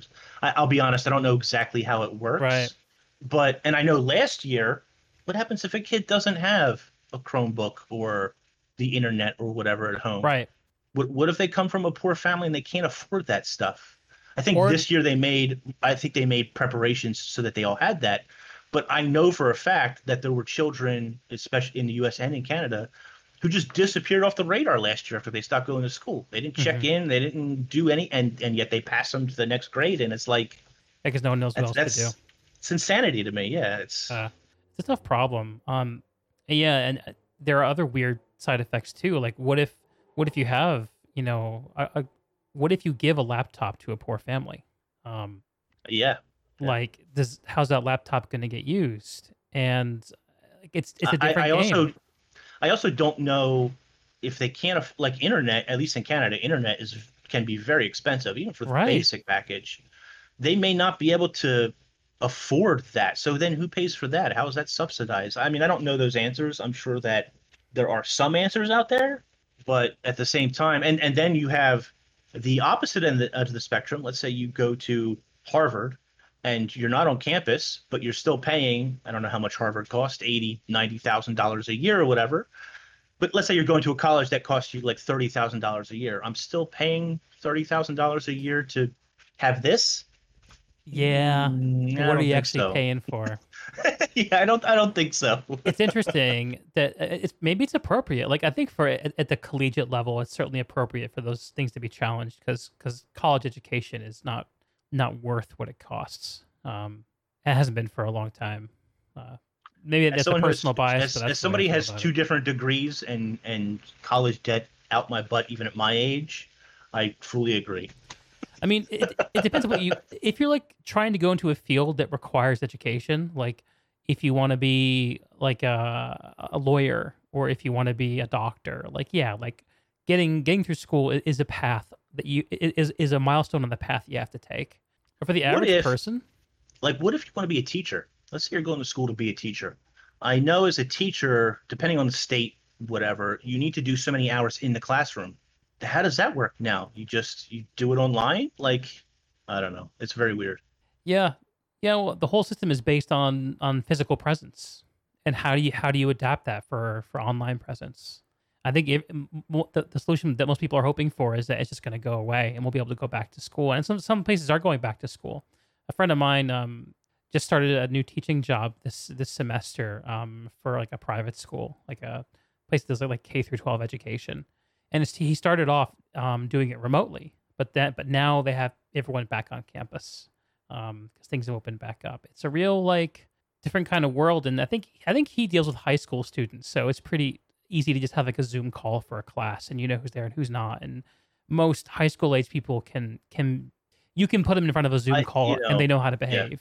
yeah. But I what can about like promise you, if that was me in a Zoom call and in ninth, 10th, 11th grade, I'm playing a computer game in the background. I ain't listening to anything you're saying. I might have you muted, you know, and yeah, I'm playing Guild Wars 2 on the side. I'm not listening to I'm anything you're farming. saying. Yeah. I'm not. So I got to get those skins unlocked. I need those gem store gains. obviously there's a certain amount of like personal responsibility that has to be taken there, but at the same time, you're talking about high school kids who, most of them probably don't care. Yeah, I don't know. Like I think that what we're seeing with the coronavirus in general and the lockdown and the move to a more distributed way of connecting with people is something that is only we're only going to see more and more with time, even once the world goes back to normal. Like I know it's certainly in the business world that this has been a huge wake up call to a lot of companies, um, where they're Do you mean realizing computers were important? I like didn't we think don't need offices. My own right. company Yeah. just announced they're closing a crap ton of North American offices. My own office got closed down last year before anyone had ever heard of the coronavirus. And I went through the transition of being like every day my structure was going into the office to every day like I could roll out of bed at a quarter till my first meeting, make some coffee and make it work. Um, and I had to replace like the sense of this is going to sound like a joke, but like water cooler camaraderie you have with your coworkers. Um, I had to figure out how to replace that. And the thing that made it work for me was honestly pouring myself into a Discord community of a bunch of old friends of mine and holding events and doing these gaming things and eventually the podcast. That's like what helped me regulate my need for human contact. I feel like I've like digitally evolved to a point where I can connect with people the way we're connecting. And Right. like I don't need to get out and see people as much. I still appreciate it when I can, but I see it as like a rare gem, you know? It's interesting. There's a friend of mine has a company every Friday. His department has a Zoom meeting with all of them just so they can see each other. They have lunch on Zoom, Video cameras on. which I approve of yeah, that. yeah, it's interesting. It's both interesting and entertaining at the same time because every week there's a news story of somebody who didn't realize or doesn't understand how their Oh, video camera it's works, so good. and they're having sex with their secretary, or they're walking around naked, or they're singing Or in the shower while they're taking a on a dump. business call, or they're taking a dump. Yeah, like there's something every week inappropriate that happens via a Zoom call, which is both hilarious, entertaining, and a little It's horrifying. beautiful. It's humans in motion. I love it. As far as getting back to normal, I don't know what that normalcy looks like in the next 2 years Hmm. because I don't think it's going to be. So there's an analogy that I use pretty often in that, and many people know this about me. When I was 25, my kidneys failed. Right. It took me 5 years to get a transplant, which is actually fast, which is actually quick. And when I was getting that transplant, and all along the line, the doctors kept saying to me, well, when you get a transplant, everything's going to go back to normal. Everything will Mm-hmm. be normal. But the truth is, there is no normal. It will never, ever be the way it was before I went into kidney failure. Hmm. I'm never going to feel that good again. I'm never going to be, uh, in my opinion, mentally as sharp as I was back then. I'm not even the same person I was before then, just Hmm. because of the experience of the whole thing. Right. So even though the doctors say you're going to feel normal, the reality is you're never going to feel the old normal. Hmm. You're going to adjust to whatever the new normal is eventually.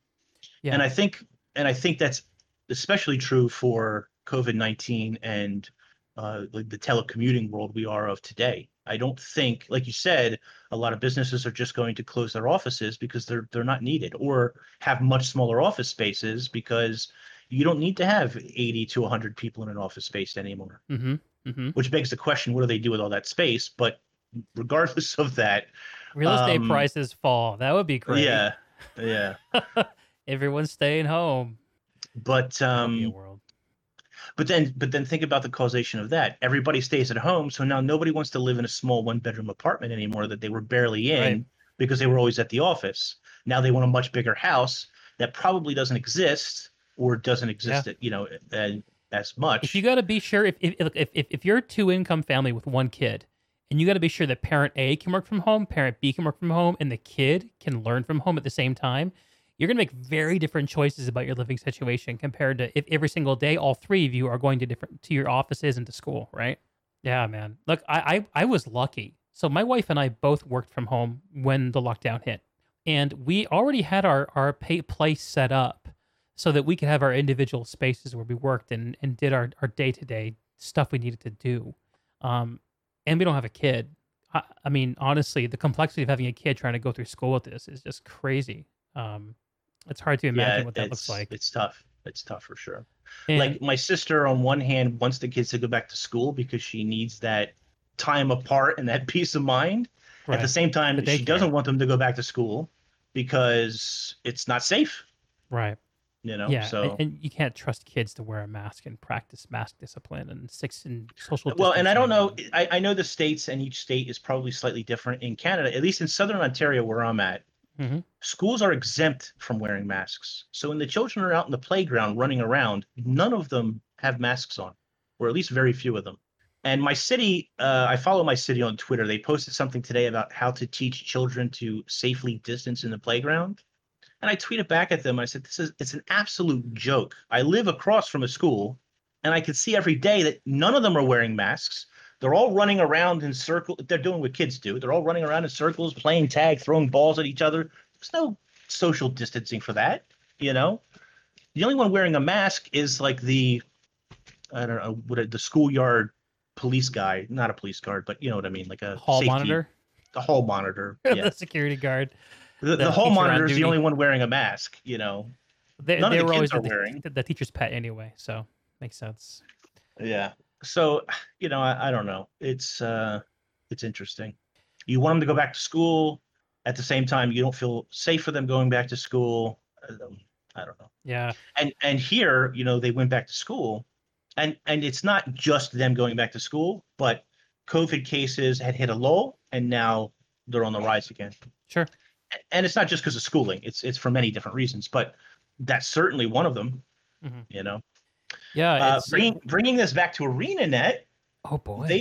They've actually been producing content at a very, I would say, a very good clip, considering that almost nobody is in the office. They haven't slowed down too much. No. I mean, a lot of the content that we've seen come out, though, it was like it was started back in the office, though, right? Sure. But I think by now we're already at the point. Any story you see from now on has been done totally out of the office, like the Halloween, which I know Halloween is just a plug and play sort of thing for them. But any updates any updates that have been done to Halloween were done out of the office. Mm-hmm. And now, me personally, maybe selfishly, I don't know, I refuse to play the story without voice acting. That's just for me, because I just can't. It's one of those things you get used to voice acting, and then playing a game without voice acting, all of a sudden, when you're used to hearing it voice acted to you, it's just like it. Well, and this game needs it. If you don't have the voice acting, I'm just not going to play the story. Yeah, and this game, they are supposed to add that back in, I think, fairly soon, and then I'll play all that content. But at the same time, they did release content regardless of the voice acting situation. Do you think that was the right call? Yeah. I mean, you can't just stop making content. Mm-hmm. Regardless of the situation, even with their layoffs, which they did take a big hit as far as producing goes. With that, maybe a bit too much, in my opinion. Those layoffs were a big moment, man. Yeah, and I'm going to come across sounding a bit cold and callous about that, but I think that was milked for a little bit too long. By by the community. I don't want to say by ArenaNet, because I don't know, without trying to look at tweets and stuff, I don't know how much ArenaNet themselves tried to blame the layoffs for slower content or lack of content. Mm-hmm. The community definitely gave them a pass for a very long time because of it, though. And don't get me wrong, I understand you lay a bunch of people off, but you have to remember, too, that many of those people weren't working on Guild Wars 2 anyway. Not the Guild Wars 2 that you play on an up-to-date basis. They were working on third-party projects. They were working on a possible Guild Wars 3, perhaps. And don't get me wrong, they lost a lot of people, and then they lost a lot of leadership too, because Mo ended up jumping ship to make his own company again, which I totally understand. I'm not trying to badmouth Mo for doing that, but then Mike Z slid out the back door a few months after. Well, and of course, that was interesting, because I had heard, not from ArenaNet and not from being a partner or anything like that, but I had heard for months that he was gone, but of course nobody could confirm it. But I had heard for months and months and months that he was gone before somebody had posted on Reddit that he was actually at a different studio. Mm-hmm. But it makes sense, because you lose the head of the company, more or less, taking over by NCSoft, who NCSoft doesn't want you to know who's steering the ship. Mike Z ends up leaving for what was probably a much better opportunity, I assume. Mm-hmm. Amazon Games sort of ate up a lot of those guys and girls. Yep. And it's not something you want to advertise. It's not something you would want him to advertise for you. I'm sure they probably said to him, listen, I understand you're leaving. Let's keep this on the down low. We don't really want to broadcast this. Yeah, I'm sure it wasn't in anyone's best interest to make a big deal of that. So I'm not too surprised. Every time somebody leaves the company for whatever reason, mostly it's because of personal growth. That's just how business works, Yeah, I mean, I guess I think I need to rephrase what I just said. I think it would have been in the community's best interest to know that was happening. Yeah. because every time it happens with the community, they go crazy and crazy speculation as to, did this person get fired? Did they leave? What is Arena going to do? The problem is every time Arena hires somebody, you rarely hear that they hired somebody until the person's been working there for like a year and a half or something. Mm-hmm. And only then, because they were brought into the spotlight because of some piece of content that they worked on. So that's a very one-sided part of the equation where it's just one of those things where they see people leaving a company and they think, oh, it's time to jump ship because so-and-so left or because there was X number of layoffs. When in fact, even though with the layoffs, they've still produced the same amount of content they were going to give you anyway, quite honestly. I think that there's a fair argument to be made that the layoffs produced a better Guild Wars 2 product long term. And that in a way, I mean, I feel so I was looking 2 years after Path of Fire and feeling like, where the hell is my next expansion? Where are my elite specs? Like, what the hell is Guild Wars doing? This Saga stuff is bullshit. I was at the Moore Theater when they announced it, and I was like, they obviously have nothing. What's been going on for the last year and a half?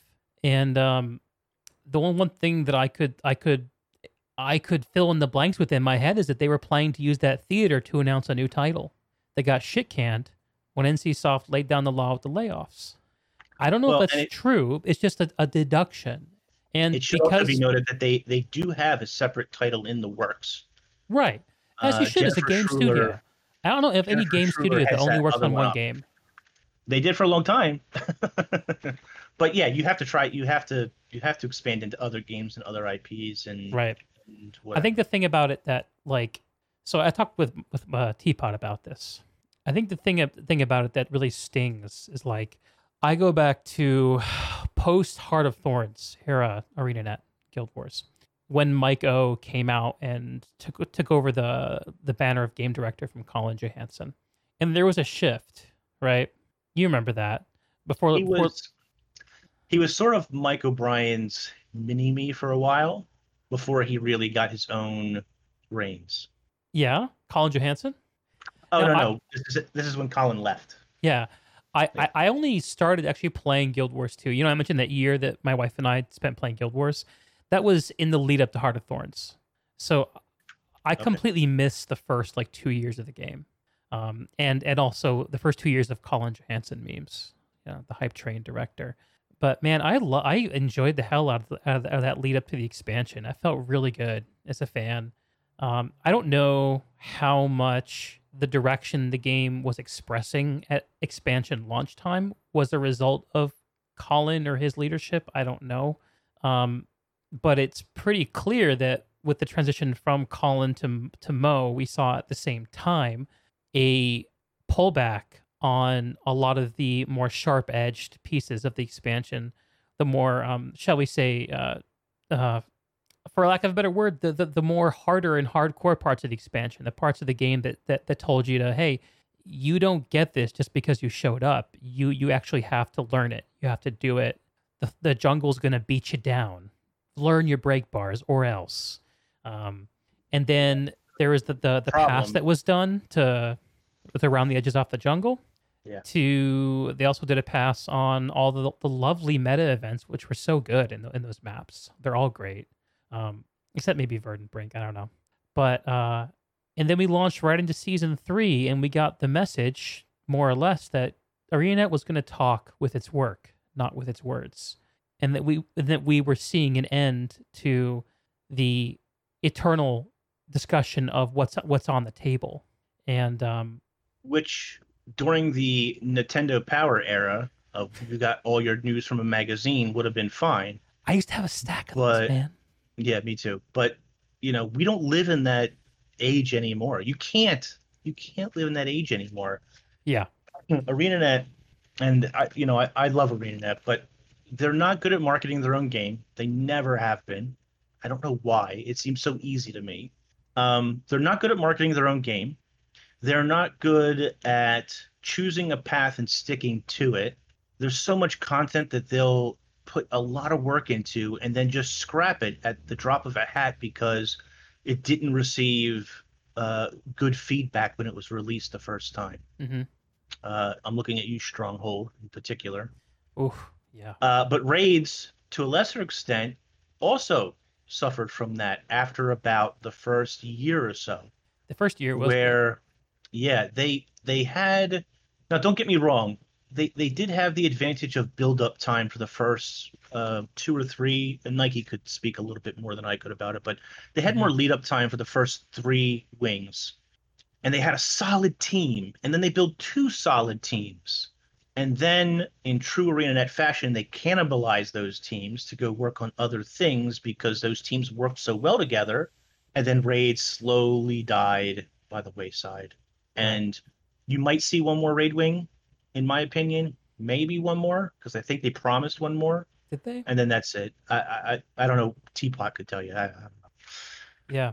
I'm Maybe. kind of, like I said before, I'm kind of done with raids. I really just don't care anymore, unfortunately. They had a really good thing going when they started, and they had a good pace. They had a decent pace going when they started, but they promised big. They delivered short, which unfortunately is pretty typical for ArenaNet. Hmm. And when they released Heart of Thorns, the difficulty curve that existed there, and it did exist for sure, people were so used to having things handed to them that they weren't ready for that shock. Hmm. And so, just like you said, after Heart of Thorns, the next story comes out, and following into Path of Fire, things got scaled back in terms of difficulty. It just was, it just wasn't as difficult. Hmm. They didn't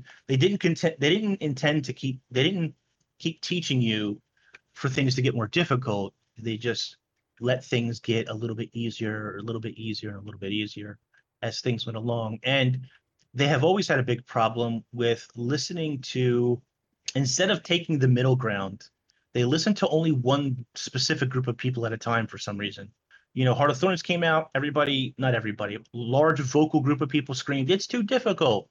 Path of Fire comes out, it's too easy. There's not enough to do. The metas are there, but they don't really exist. They're not as encompassing. Yeah, the community Instead doesn't of, care about him. yeah, it's, well, and there's a good reason for that, because in the old metas, which by the way, almost all of them got nerfed, which is Hmm. a shame because they used to be like Verdant Brink, for example, not Verdant Brink, Tangled Octavine. Depths. Yeah. Uh, Tangled Depths used to be way more difficult, fun, Yes, it was difficult, punishing. Yeah. as a matter of fact. And nowadays, like, it's ridiculous. But anyway, um, they never seem to quite learn where that middle ground is, you know, and that's a bit of a shame. And one of the things that made Heart of Thorns great for those individual events, sometimes they could be annoying, don't get me wrong, but each map had an individual currency with individual rewards tied to that currency. Hmm. In Path of Fire, they had rewards, but everything was on a universal currency.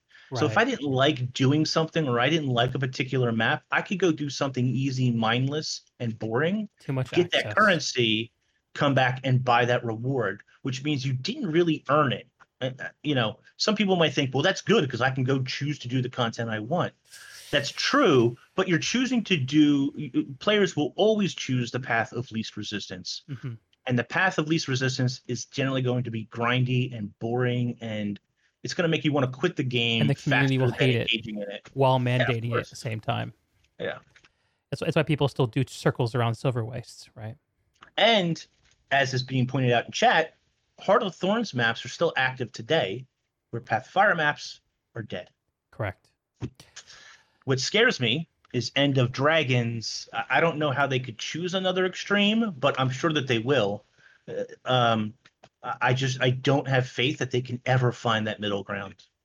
That doesn't even tackle the multitude. I was going to make a video about this actually, but that doesn't even tackle the multitude of other problems ArenaNet has with expansion releases. Hmm. Hmm. Take a good look at World of Warcraft or Final Fantasy 14 when they release an expansion as to what that expansion includes, and then compare it to any Guild Wars 2 expansion. It doesn't measure up. It Yeah. doesn't have end game repeatable content. They don't have dungeons. Like we have fractals, but they're not. You don't release a group of them with some sort of Yeah. item chase That's what's so great at about launch. like a WoW expansion is you're going to get new places to explore. You're going to get new dungeons to progress through. You're going to have a reason to progress through, like an extrinsic motivation, and the intrinsic motivation of having just lots of new things dropped in at once. And there will be a raid like 2 weeks after release. Right. It's done. They're just waiting to turn it on. That needs to happen. People need that sort of stuff. And even then, even with all of that, people still burn through like a WoW expansion in a month and a half, a month to a Hmm. month and a half. In Guild Wars 2, they burned through it way faster than that. Yeah, a couple days. So they spent 2 years or so making all this content for you, and in less than a month, you're no longer interested in playing half of that content because you've done it. You've already done it. You've already done the story. You've already done whatever, and there's no dungeons to do, and you don't need new gear. I've got full legendary gear. What do I ever need gear again for? I hate legendary gear for that reason. I actually, this Yeah, is something I realized recently. I had a long-term goal I worked for. That I stretched out for like 18 months. I got the raid legendary armor on my warrior, my main, and that was a fun goal to stretch out. And I think I must have kind of known at the time when I was doing it that once I got there, that was going to be the end for me because there's no point in progressing my that character anymore. I can he's done.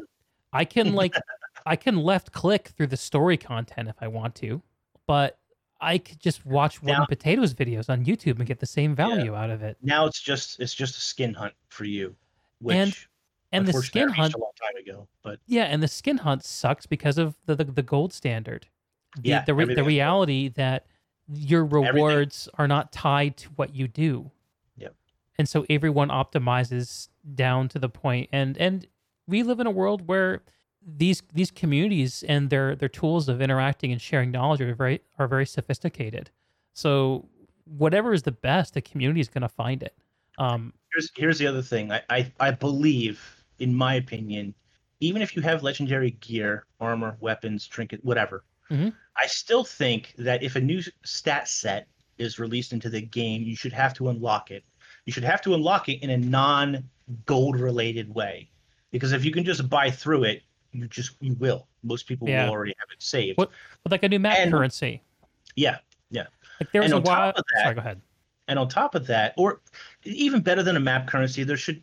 Do you know how like there's collections need work, but there are some collections out there that will reward you with a particular weapon or skin or whatever the case is. Hmm.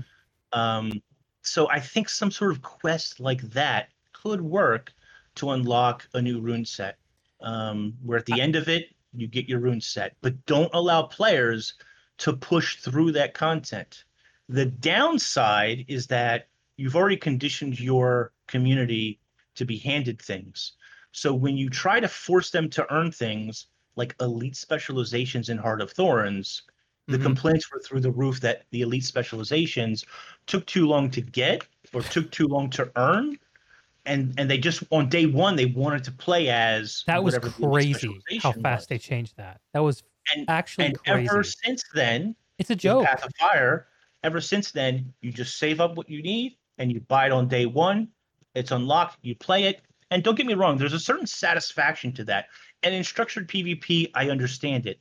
But in PvE content, there's no need for that. You don't need to unlock that right away necessarily. There needs to be a fun, engaging quest line or system that is involved in unlocking that rather than just earn X amount of points, spend points to unlock system, because quite frankly, that's boring. Yeah. Yeah, I don't like it. I mean, I don't like that. I also don't like paid progression skips. I don't like that you can buy level 80 boosts. I don't really. Tomes of Knowledge have over time revealed themselves to me to be a mechanic that I hate because I have no reason to engage with the part of the game that I actually originally fell in love with, which is leveling through and exploring Corteria. That was what sold me on Guild Tough. Wars. It's such a double-edged sword, right? Because on one hand, I want to be forced to engage in that world.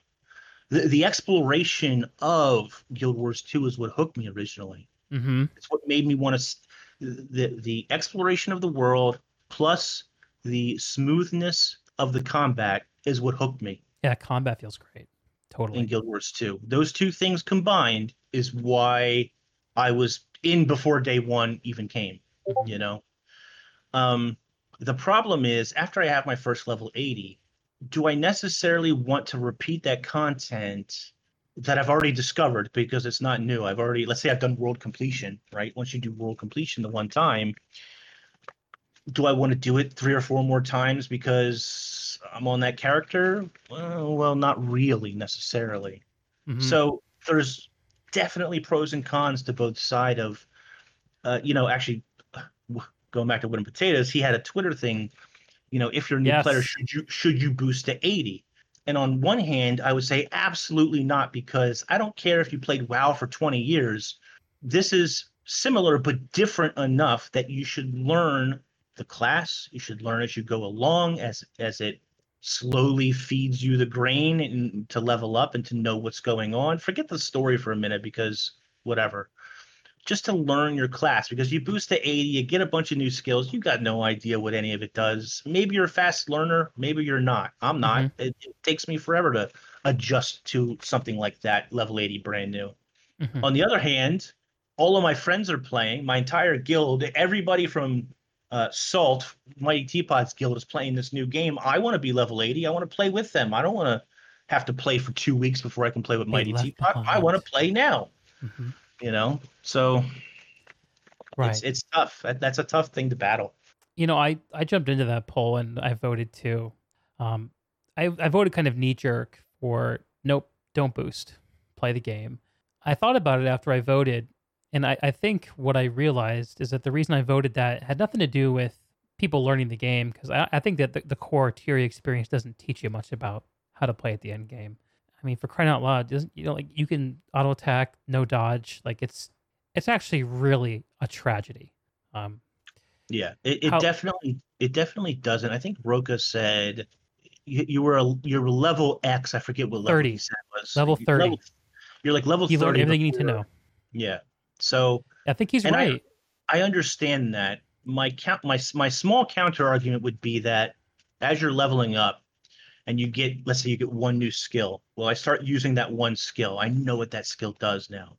And I get another skill. Okay, I know what this skill does now. And if I go to 80, I'm going to have 20 skills that'll have to slowly figure out what they do. Right.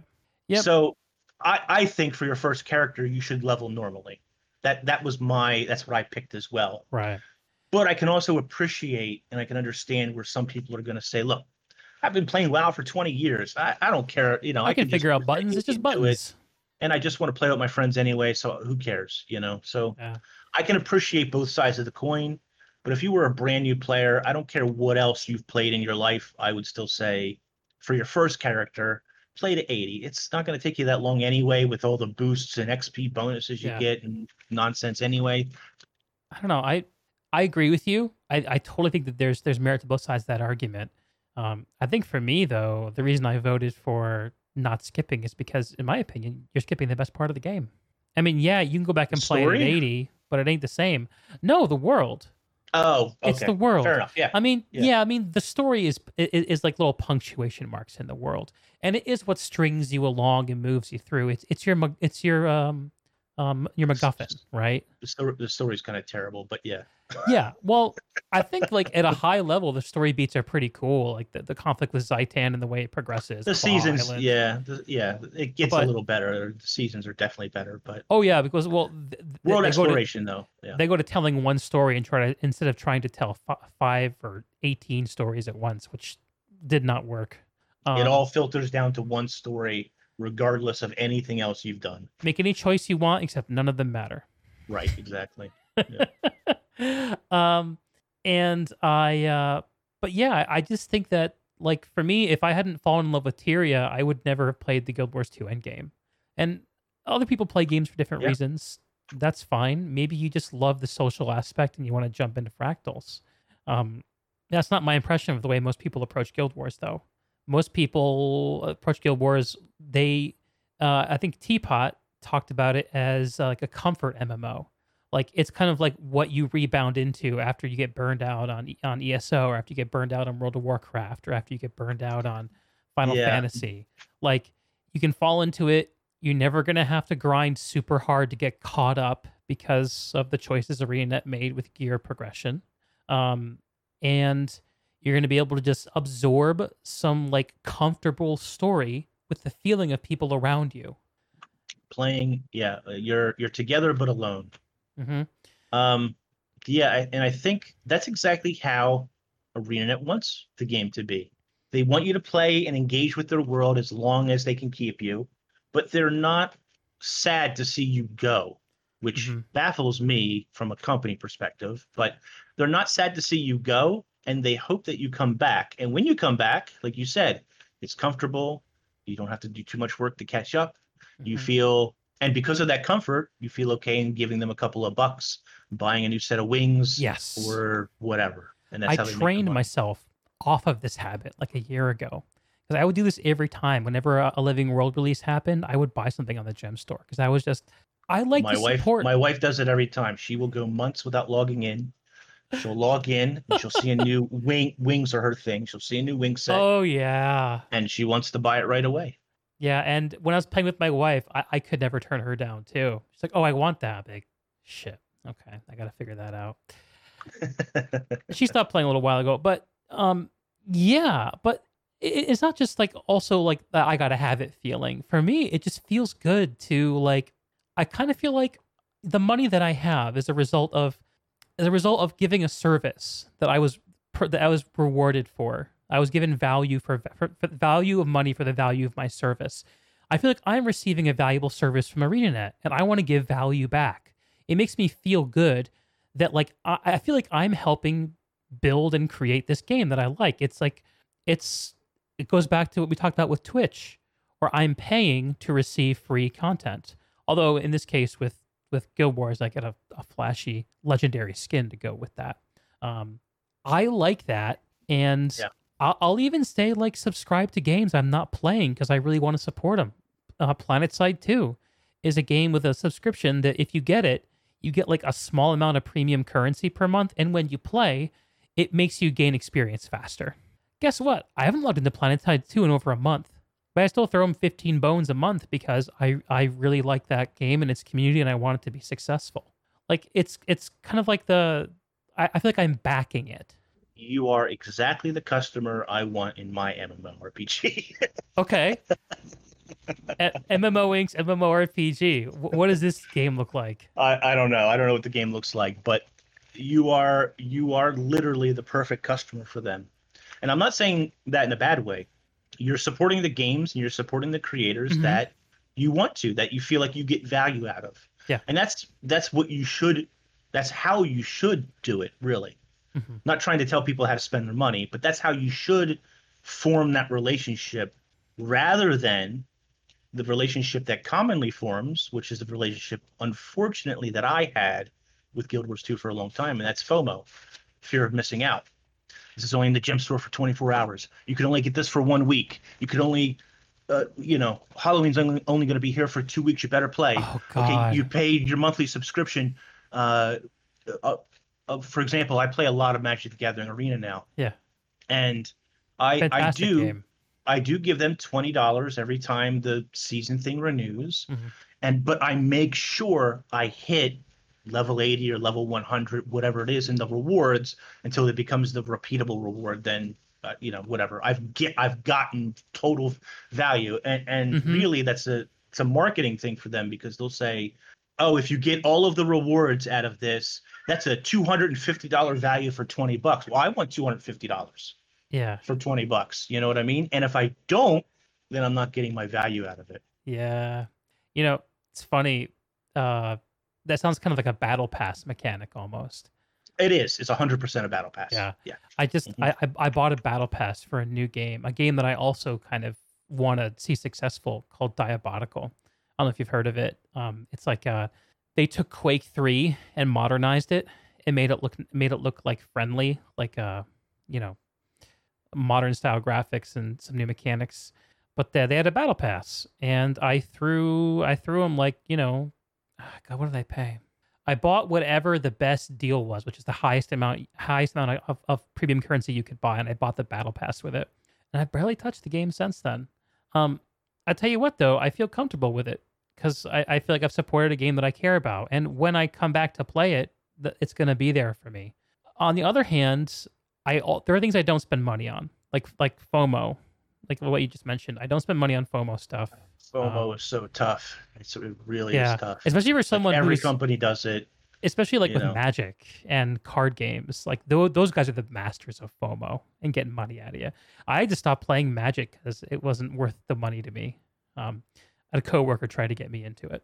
Yeah, fun game, but man, Yeah, I mean, if you really want to, unfortunately, it's like any of those games. If you really want to be competitive and not lose 20 matches in a row or something, then you're probably going to have to spend a little cash to get some bonuses and hope that you get the unlocks you want. And their unlock system is okay, but not great. It's a little predatory. It's definitely RNG, loot boxy. Um, it's not as egregious as some loot boxes, but it's still a loot box at the end of the day. yeah, well, it's accepted because card packs have been accepted in collectible card games forever, right? I was talking about this with somebody else, right? Because they said, card packs, baseball Yeah, cards yeah. are the original loot box, and then that developed into Magic the Gathering and so on and so forth. Hmm. And I said, not actually. Capsules, toy capsules, and rubber balls are the original loot box. Go up and you put your quarter in and you turn the little knob. I know, like most of you out there have no Oh, idea what the fuck I'm talking about, but you turn the little knob and you get a rubber ball, but it's green, and I really want it blue. You know what I mean? It's a whole case of rubber balls. Or you remember the tattoo stickers? I want the dragon tattoo, so I put my money in there and I get it out, and oh, I got a unicorn. I'm not putting a unicorn on my shoulder, you know.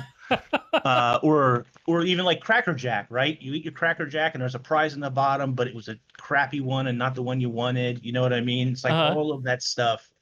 All of that stuff is the same. When I was a kid, there was, you remember Muscle Men? yes, They came in like a little garbage can or something yes. originally. Like you could buy a whole pack of them and you could see what you were going to get, Hmm. but there was always a surprise mini. There was always you're going to get a special one, but you don't know which one it is, you Hmm. know? When I was a teenager, my nephew, excuse me, my cousin, who was much younger, he was into something called Crazy Bones. And it was the same thing. It was these little figures, different shapes of bones. And the special one was called Eggy. It was a little egg with feet. And they had different color Eggies. But to get an Eggy, you had to open X number of packs and you didn't know when you were going to get one and so on and so forth. So it's always that mystery grab bag, whatever nonsense. The loot bag has existed since forever. I can see your eyes light up talking about this stuff. It obviously is something that excites you. I think it's kind of like, the only thing that those guys in the 80s never latched onto, which they should have, was every time that you put your quarter in to click down whatever you were going to get, it was random. Hmm. They should have set off the casino alarm bells, because that sound, the sound of you winning playing slot machines, which by the way are total, I mean, slot machines are terrible. Uh-huh. But that bell that goes off sends off endorphins in your body. It's a sound that they know sends off endorphins. Mm. And so, hey, that's the ultimate that's the ultimate thing, Send off an endorphin and you'll want to repeat that. It's a drug. You'll want to repeat it as many times as you can. Interesting. Yeah, and I think people get trained too over time as you get exposed to this stuff. My first exposure was actually what you just described, baseball cards, because me and my dad and my brother, when I was a kid, were really into baseball, and we were big fans of a local Major League Baseball team, and we collected baseball cards for fun, and we nerded out about it. I think I still have a box of them in my parents' garage across the country. Oh, what is that? Is that Pete Rose? You're muted, I think. Steve Braun from the Cardinals. I have no idea. My uncle got it signed for me. It's got my name on it. That's Um, cool. and something about it is definitely fake because it's his real signature, because I looked it up. Uh-huh. And then somebody else signed underneath of it that's not his signature. I don't know if that No. was my uncle or whoever. 1982 is when Okay. he signed it. No idea. Never met the guy. Apparently, he was a favorite player of my uncle's or something, That's and he cool. got the card signed and gave it to me. But yeah, Yeah, I was when never into baseball cards per se, but I totally get that feeling, that same thing. it was cool. I used to love going to the store once a week because I had a little allowance as a kid, and I would always spend it all on baseball packs. It was way more fun to get a pack of baseball cards and had the experience of opening it with my dad and my brother and comparing what we got and trading cards. That was way more fun than just, saving up for like a Ken Griffey Jr. card or something like that at the time. He was one of the most valued players at the time that I was doing that.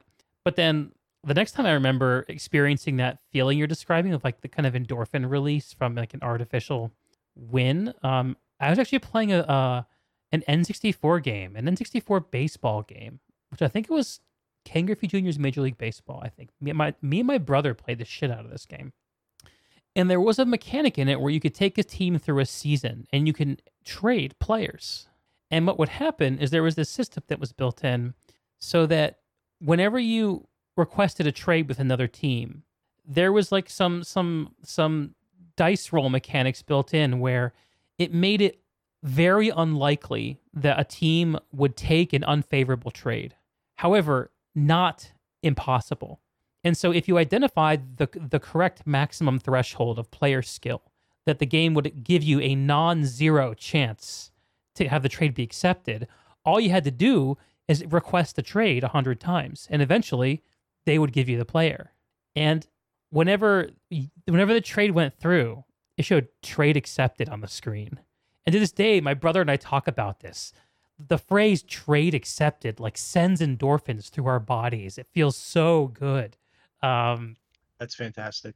Humans are animals, man.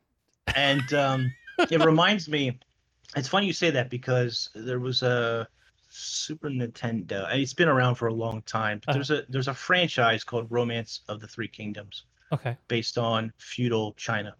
And there's in each of those games, there's various different ones that exist even today versus back then. Hmm. Same thing. You could seek out a very good general. He had good stats or whatever you wanted. And it was unlikely you were going to sway him from his king or from his emperor, excuse me. But it was possible. Uh-huh.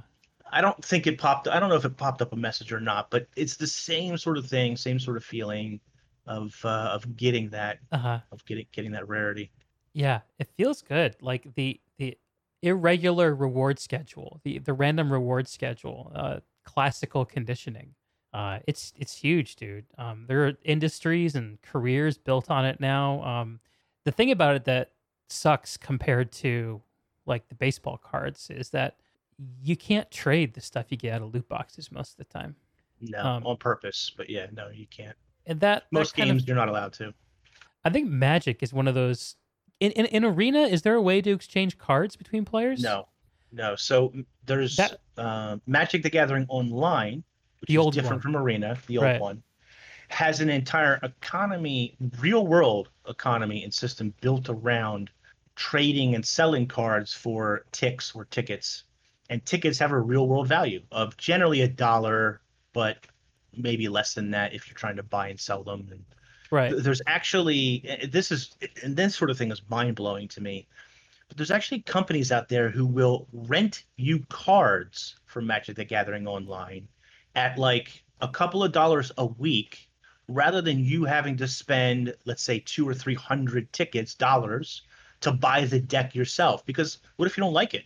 That's beautiful, So man. so you could rent a deck. I don't know how much it costs because I've It's never done it, but capitalism in motion. let's say it costs you $5 or $10 for the week. I Right. play it the whole week as much as I want.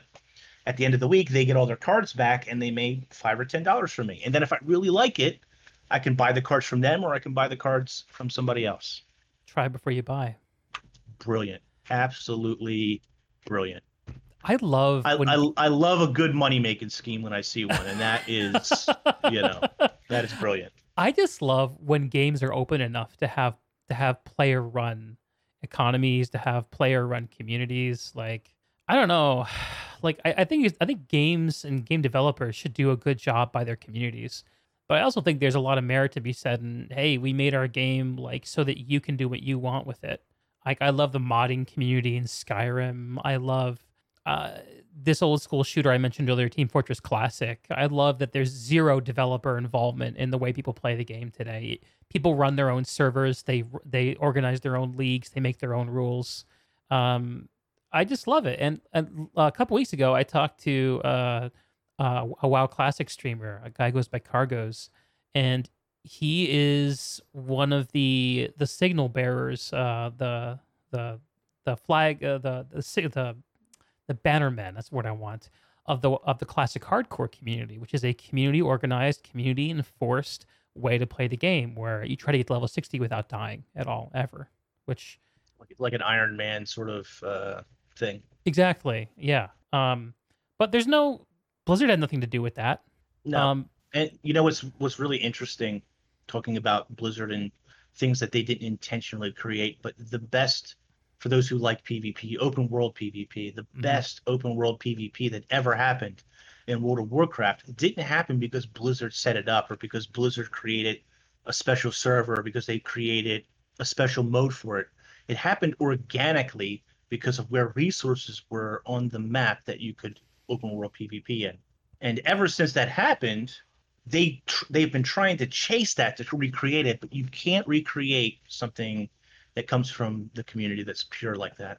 You just spoke straight to my heart, Inks. So I played WoW Classic last year when it came out with a friend of mine, and we buddied leveled up to 60. We joined the same raiding guild. We helped organize it, and we cleared everything in Molten Core and Onyxia, like the first big raid bosses. You did all of it, I'm sure.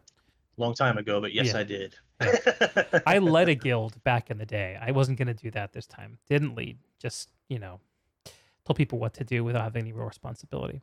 But anyway, I, which is what I'm doing now, I quit like the week that the PvP honor system came in.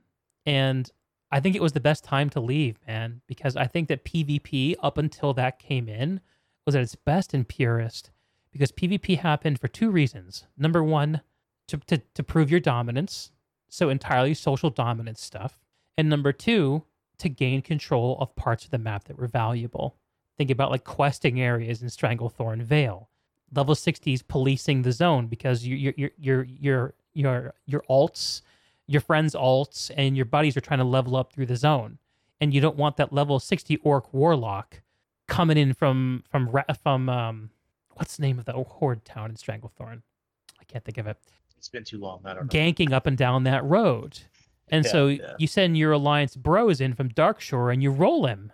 That was the height of that PvP. And also, I mean, I think there was in vanilla a scene that formed in Hillsbrad Foothills because there were two towns that were situated in a way that it made it very conducive to having fights where it was easy to get back in because the graveyards were so close and the fights were very localized. But I knew when the honor system came in that it was going to mean people were going to behave differently. People were going to kill each other not because they wanted the glory or because they wanted control of the area, which to me are very immediate mechanics that feel natural. And when you introduce a point incentive into this, suddenly people start doing weird stuff. They're camping flight masters, right? And it you stops figure feeling... out the best way to gain the system because now there's a reward attached to it. And you want the best reward possible. Yeah, and that part of the game stops feeling like it exists in the world. It very clearly is like, oh, these are assholes on the internet. Like you stop feeling like you're in Azeroth, right? And like you're sitting in front of a computer wasting your time. Whereas when you're getting ganked by that orc warlock, you still feel like you're in the world. Like that's something that would happen. As frustrating as it might be, but then you call your friends, and your friends are supposed to come help you take care of them. Right. I've been listening to a lot of content from an ex WoW Vanilla developer named Kevin Jordan. Have you heard of him? I'm sorry, what was his name? Kevin Jordan. Sounds familiar. Yeah, he's done a few the podcast circuit in various places, and he's one of those guys who is like an unapologetic old school developer, where he's like, yeah, we made the game this way because. And we knew people weren't going to like it, but it was going to be good for them.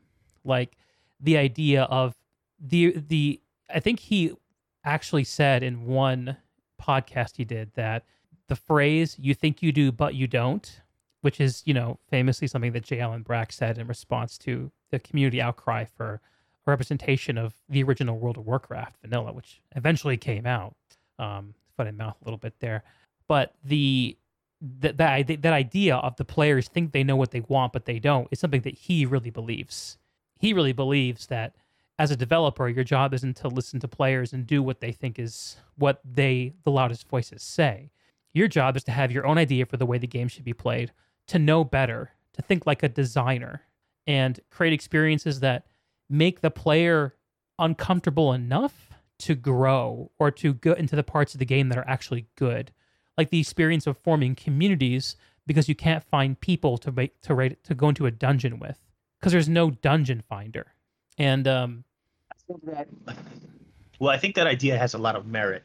As a developer, you have to, and I think they are. I think people like him definitely are okay with the idea that if you push that into the game, if you uphold that ideal, then you have to be okay with people not accepting that ideal or leaving the game because it's just not for them.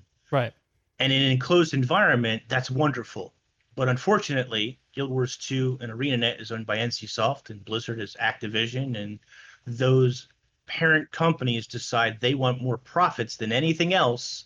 And so they want you to make a challenging but friendly, well, maybe not even challenging, but they want you to make a friendly game that will hook the kids in and keep them paying that monthly subscription or whatever. Hmm. Um, and so those ideals sort of get lost. Camelot Right. Unchained is supposed to be built on that ideal of we're going to make the game we want to make. And I hope that whenever it releases, if it releases, that will happen. Hmm. Originally, I kickstarted it and I got my money back because they were dropping the ball in a lot of places. But Uh-huh. the idea of that is enticing, that they're going to make the game that they want to make. Right. And either you're on board for that and you support them, or you're not. And I that's love and if you're not, that's okay. Yeah. And I feel like the thing that that is a reaction to, the thing that that is a reaction to, the attitude of we know the game we want to play, and the players who like it are going to play it and they're going to love it. The players who don't care for it aren't going to like it, and that's fine. I love that attitude. The opposite of that attitude is what I feel like we see with a lot of games, including Guild Wars 2, retail World of Warcraft. I even look at games like Warframe and Destiny and see it there, which is this idea that we have to have as many people as possible in the game to make sure our revenue streams work.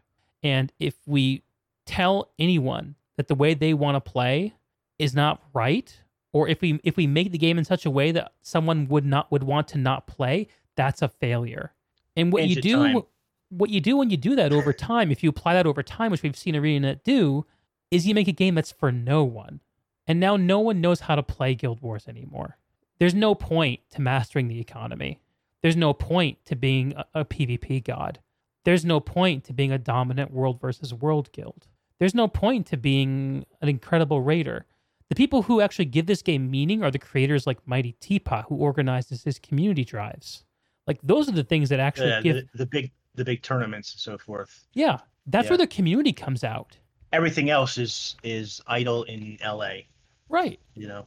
Yeah. Right. What my stream is doing now, I'm actually showing a picture of Holbrecht on my stream, which is I think one of the quintessential. Well, to be fair, not just Guild Wars, but any MMO experience, which is idling in the city and talking rather than playing.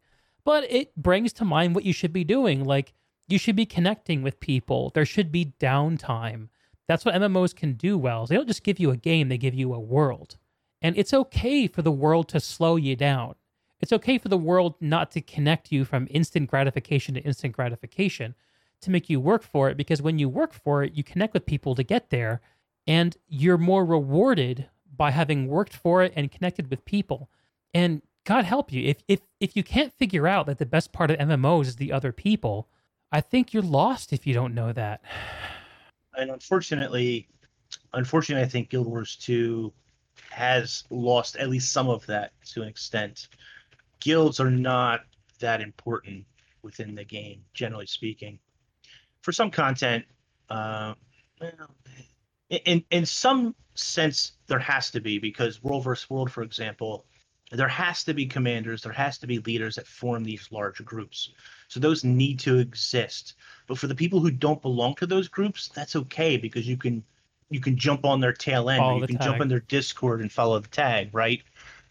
So in some ways, for that particular format, some of those guilds have to exist, but the game certainly allows you to play it solo if you want to, in all aspects, really.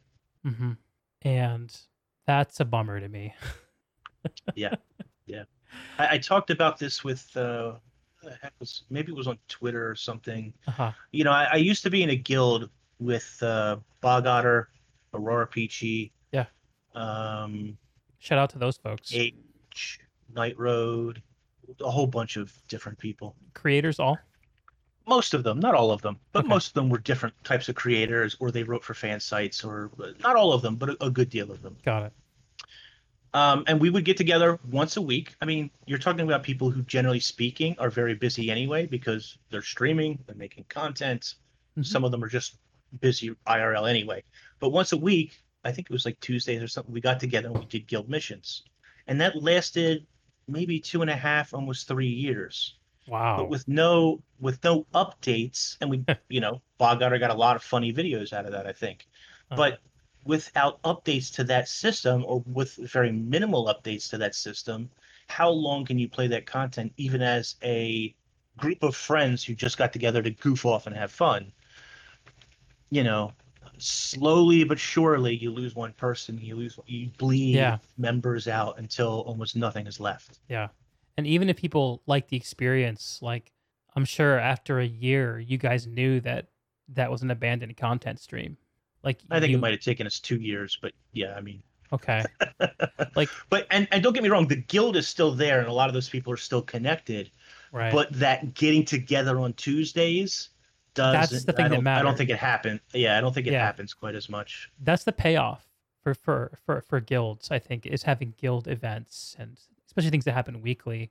Um, People who don't belong to guilds will leave an MMORPG faster than those who are in guilds. Period. And I haven't been in a guild in like 2.5, 3 years or something. Here's my question, because I agree with you. Let's say that there are two universes. Universe A is this world where people can play Guild Wars 2 without a guild because most of the game is just solo with other humans grunting around you, other people, characters, whatever. Char. And Universe B is one where the game made a choice about the identity that it wanted. Oh, sorry. I shouldn't say made a choice, made a different choice and allowed itself to be a game that was not for some people, that some people rubbed up against and found it to be too challenging or too specific or too whatever. With the same people who log in to play solo, I guess I'm asking myself, what's the value of having these solo players? I guess maybe they Money. make as I go along this question, it's becoming less and less clear to me what I actually want to ask Hanks. Because on the one hand, I feel very let down by what Guild Wars 2 ended up being. Um, it's not enough for me. But on the other I hand, I would rather say what it currently is, because I I think they have one expansion and one season left before something else. I see. I don't think the game will ever necessarily die, but I do think that the content will taper off into next to nothing.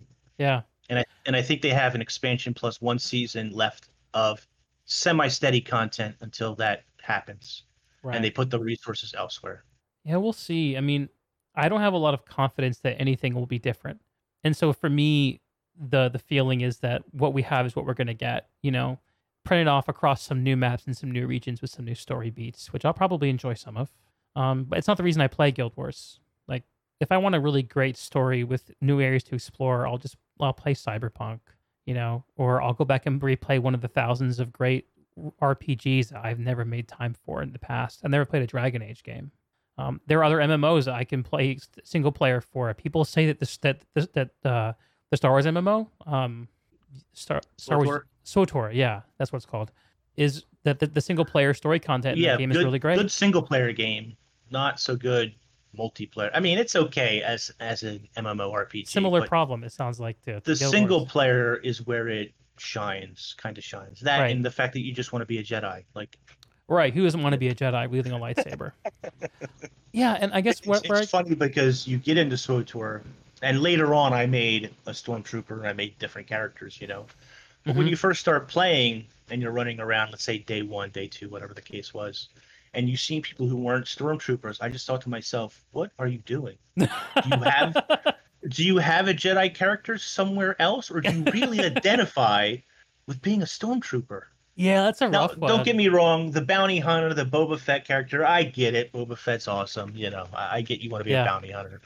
But like one of them was like Imperial, I don't remember all agent, the classes any. Imperial the agent. spy character. Yeah, Really, that's what you connect with rather than Yeah, being Darth that's Maul your or Star Wars something, you fantasy, know? huh? What's wrong That's your with you? fan. You're in Star Wars and you can be anything you want, and you want to be an I want to be Imperial the guy officer. sitting at the console in the pit in the Star Destroyer. That's my fantasy. That's it. That's all I want to do. I don't, I want to be the guy who fixed little mouse droids, and that's it. That's, I don't want to be a Yeah. Jedi or anything. I want to be a guy who hears lightsabers and runs. Um, yeah, I guess though that okay. So I'm confronted by two realities. Number one, Guild Wars is clearly not a game that lines up with what I really want, and that's okay. Like it's okay to outgrow games. I'm not too sad about that. Um, I guess what plagues my mind is I feel like what's interesting about Guild Wars is that I think that it's a game that has no idea about how to go forward and set a community narrative that's positive for it. I think it has no idea. I And I think disagree. it is okay. I'm going to tell you why. Please do. I'm looking for some insight on this, man. I don't get it. I don't get it, and I want to. I think that ArenaNet knows exactly what they want the game to be and where they want the game to go. And regardless of my discontent, or perhaps your discontent, or Teapot's discontent, or people that are like us, or who have the same play patterns as perhaps we do, or the same wants from a game as we do, we are not their audience. Hmm. As difficult as that can be to hear for some people, as much time, money, resources you've invested into the game, as much as you might love the lore, the story, or whatever the case is, you are not their audience. And they Hmm. have a vision for the game, they have a direction for the game, but their direction is not going to make you happy. I'm okay with this. I'm actually totally okay with this. The thing that confuses me, because I've moved on from games in the past before, like no big deal. World of Warcraft went in a very weird direction for me. I left it behind without making a single complaint. But what I don't get is that if you look at the content that's out there in social media, on Twitch, on YouTube, on on the Reddit, on Twitter, if you get past the layer of like instructional videos, which there are people who are doing a great job with instructional content, and it's widely consumed. It's needed for any game. If you get past that layer to like the opinion part of the community, people who Right. are out there like talking about like what's good and bad, they're I feel like that part of that expression of the game has gotten away from ArenaNet and has been for a long time. Yes and no. See, here's the problem. You and I are trapped in the teapot bubble. I don't mean to pick on Mighty You might be Teapot, right. You might be right. but Mighty Teapot, Wooden Potatoes, whoever you want to put as the top creators. We're trapped in that bubble because we have the thing, as I just said, we have the same thought processes as them. We share, maybe not every opinion, but many of the same opinions about the game, or the game that we want it to be, or the games that we want to play. There are separate bubbles, there are separate universes out there, if you want to call it that, that don't think like that at all. And I'll give you a great example.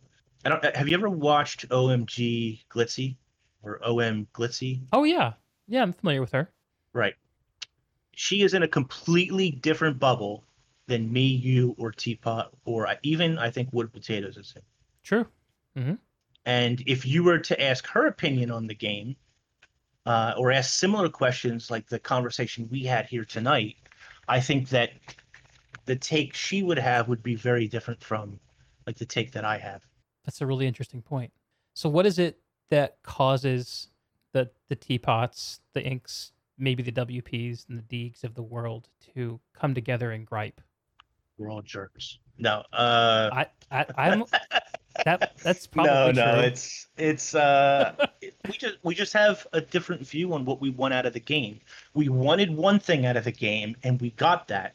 And now we're done with that part, and we want more. In Teapot's case, and this is not true for me, but in Teapot's case, he wants challenging content he can do with his group of friends, Hmm.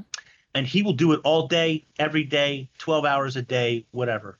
He's okay. He doesn't mind, and the repetitiveness The doesn't rewards don't bother matter to him him. Yeah, he's a for fun as long gamer. as he can play with his friends. Yeah. But even the toll and the slow releases have bled out his friends, unfortunately, and so that does wear on him too, as well as anybody else. And But maybe that's it. if you look at somebody like Glitzy, she's in a completely different world, in a completely different type of player as well, I think. Hmm.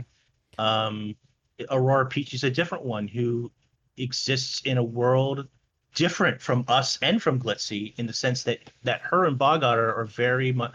And I don't, I'm not sure what Bog's up to these days. I don't quite follow as much, but Hmm. for Peachy, I know, she still has her community day on Tuesday where they dress up and they dance around and they do some content, they do some story, and they do whatever. Yeah. And they're satisfied with that, because when Wednesday comes, they're playing Persona 5, or I don't know what other games are out there right now. Right. Right. You know what I mean? They're okay with the Tuesday bit for 2 or 3 hours, and they're satisfied with it. They're not upset we're mad at ArenaNet. They can't wait for the next expansion, but at the same time, they can be patient, and they're not necessarily rushed or flushed about it. Right. And if people find those expressions of the community as an outsider, that's welcoming. That's saying, "Hey, there's something here for me. I can be included." Is there Even the some? Reddit, who I don't necessarily talk fond of all the time, when you see a post, there was a post just this past week. When there's a post where someone just says, "I just found Guild Wars 2. I'm loving every second of it." There's a Straight lot to of the top. positive response. Yeah, not only does it go straight to the top, there's a lot of positive responses in there from people saying enjoy the game, and Yeah. positivity exudes from posts like that. And you do see them pop up every couple of Yeah. months or so, or every couple of weeks or whatever. So that portion does exist, but we are just part of a different sphere of the audience. What do you think? What do you think is the key? Is there a key differentiator there between those two worlds? I'm sure that there is, but I don't know how to quantify that Well, really. I'm sure there is a big difference.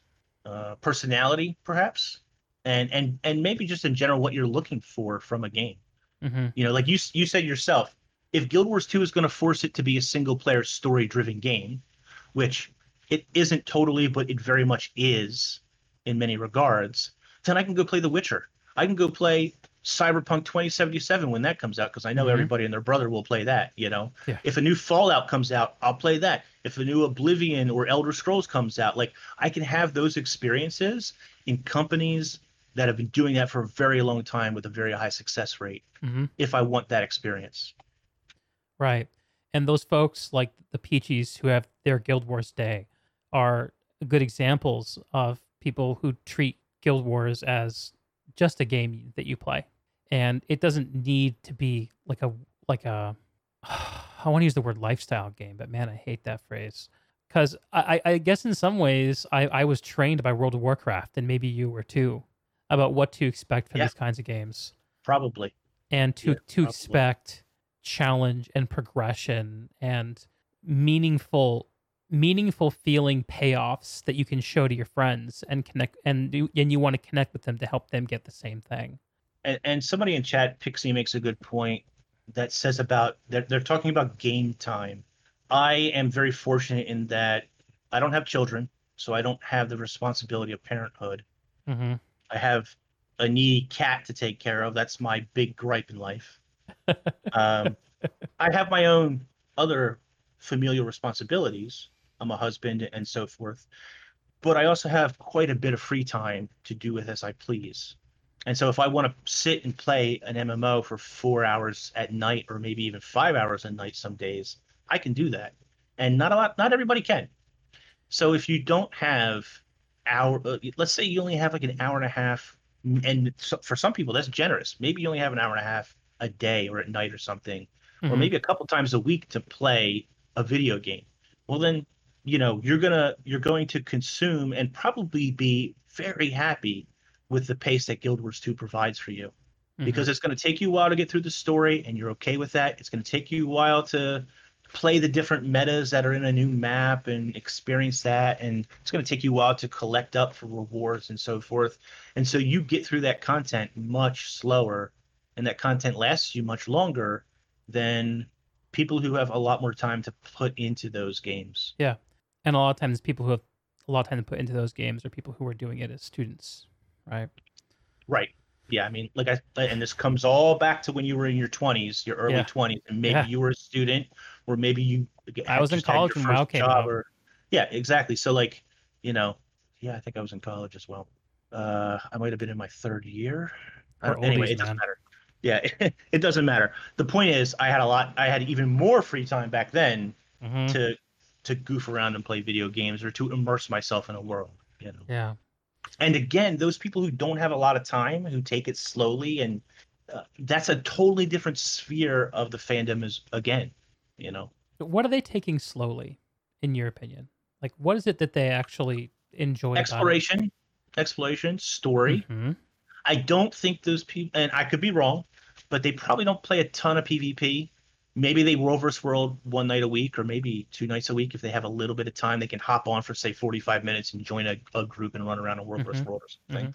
But as far as the RPG elements go or the MMO elements go, maybe they jump in and they can do one or two fractals or something a night to like Sonakwa Peaks or however you say it, just came out. Hmm. Hmm. I haven't played it, not interested. But Me neither. if you only have a couple of hours a week or something, then you won't get as tired of that as quickly as say Mighty Teapot, who has probably cleared it 60 times by now. Do you think there are people who are not playing the game and then start playing to experience a new fractal? I I don't don't get the think sense it those brings people them back. exist. I don't think a fractal is going to bring you back necessarily. I think Yeah. story will bring you back for some people, I think that's a but crucial insight. I think that that's a crucial insight about the way that the Guild Wars 2 is over time the weight of development has been placed on the things that will bring players back. And I'll give you a good example. I got an email from Destiny 2 today. They have some kind of new yeah, thing getting released. they teased the new exotics for the new expansion. I got that email too.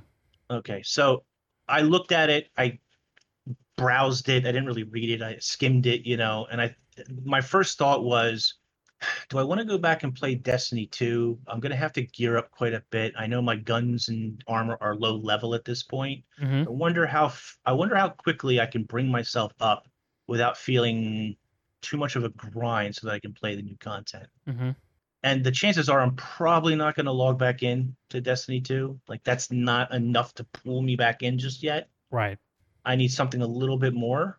And I Hmm. think they're asking you to pay for an expansion or something. Yeah, they're paid. No. Yeah. So, and that's fine. There's nothing wrong with that, but that's not going to pull me back in. Well, it's Not another quite enough. barrier for you, right? As opposed to like Yeah. a free story release. Yeah. It's another barrier. Right. Interesting. Yeah, I look at content like fractals and raids, and when I see that, I see people who like Guild Wars 2 is their main game if they're doing that content. And they want a lot from the game. They want it to be rewarding and demanding, and they want to feel like their skill and investment matters. And they're going to play the game whether or not new content is coming out. I feel like they're going to do their daily fractals. They put in a new weekly Probably. raid achievement, Yeah. sorry, a new weekly raid reward, which is years past due, but better late than never for the CMs.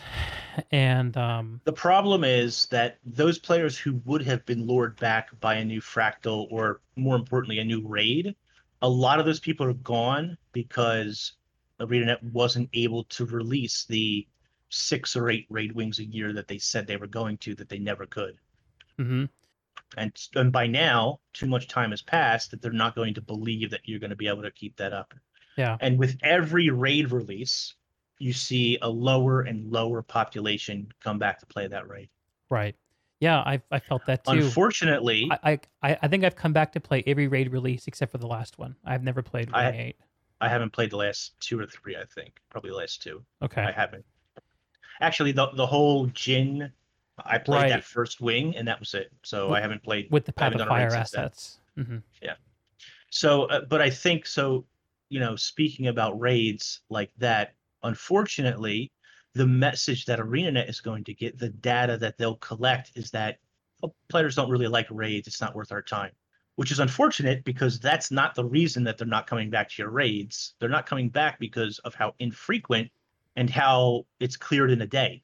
You Yeah, know, you're not really providing that challenge if you're clearing it in 24 hours with a skilled group. An unskilled group, don't get me wrong, it'll take you a lot longer. But if you're on the teapot level and a lot of his friends who have bled off, if you're at that level and you come back, you're going to clear it in less than 24 hours. And then you're gone again for And there are no 8 months rewards to to grind 11 out months. Yeah, because you're you never going need to, because there's no gear to attain. There's no new stats to unlock. right. And You then the already have next raid legendary wing on 3 is classes, and they're bringing in this legendary armory, which is going to make gear even less meaningless. yeah. Why do they keep doing this? and then you have to wait 8 to 11 months for the next raid. And 8 to 11 months, forget it, man. I You're think raids are playing done, dude. something else. Yeah, they are. I think we'll see strikes. Right, and I think, and I don't know how popular strikes are, and that's certainly not necessarily what Teapot and Crowd have been asking for, but I think that content is easier and more frequent for them to produce than raids or even fractals for that matter. I get the sense that people do their strikes because the rewards are decent and they're easy. It's the same reason people do their dailies, like easy, decent rewards. Why would I not do it? I haven't done dailies in years. Well, good for you, dude. Two gold is not enough for me to. That takes care. a lot of restraint, in my opinion. Do you have your little tracker pane on the UI hidden, or do you leave that up there while you're not doing your dailies? No, it's up there. I don't pay attention to it anymore. That now, bothers don't get me me wrong. For years, probably the first 4 or 5 years, not only did I do every daily.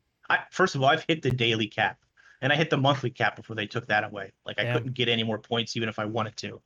So once that incentive is gone, which is a meaningless incentive anyway, but once that incentive is gone, 2 gold is not enough to make me want to do whatever mundane task they have given me. So, yeah, I haven't done a daily in forever. And that sort of goes hand in hand with luck as well. I used to chase luck down, but I've been luck capped for like 3 years. So luck just accumulates in the bank. And once a year I can sell it for a nominal amount of silver. Who cares?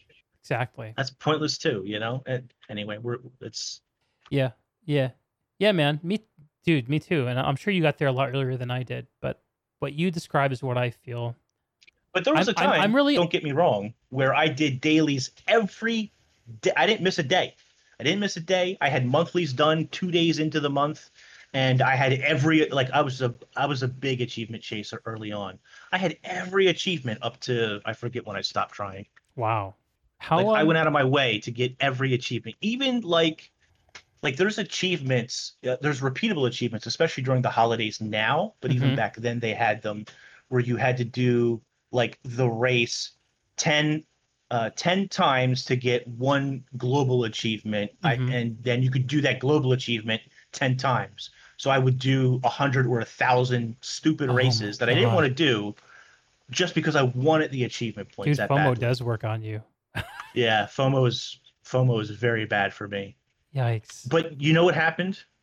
I started traveling for Christmas to go back and see my mom. I hadn't seen her in like 3 or 4 years at one point. So I went back to see her, and I missed a Winter's Day. And because I missed a Winter's Day, I didn't get all the achievements. And ever since then, it was kind of like... Broke the spell. I broke my streak, so what is the point? The point is gone now.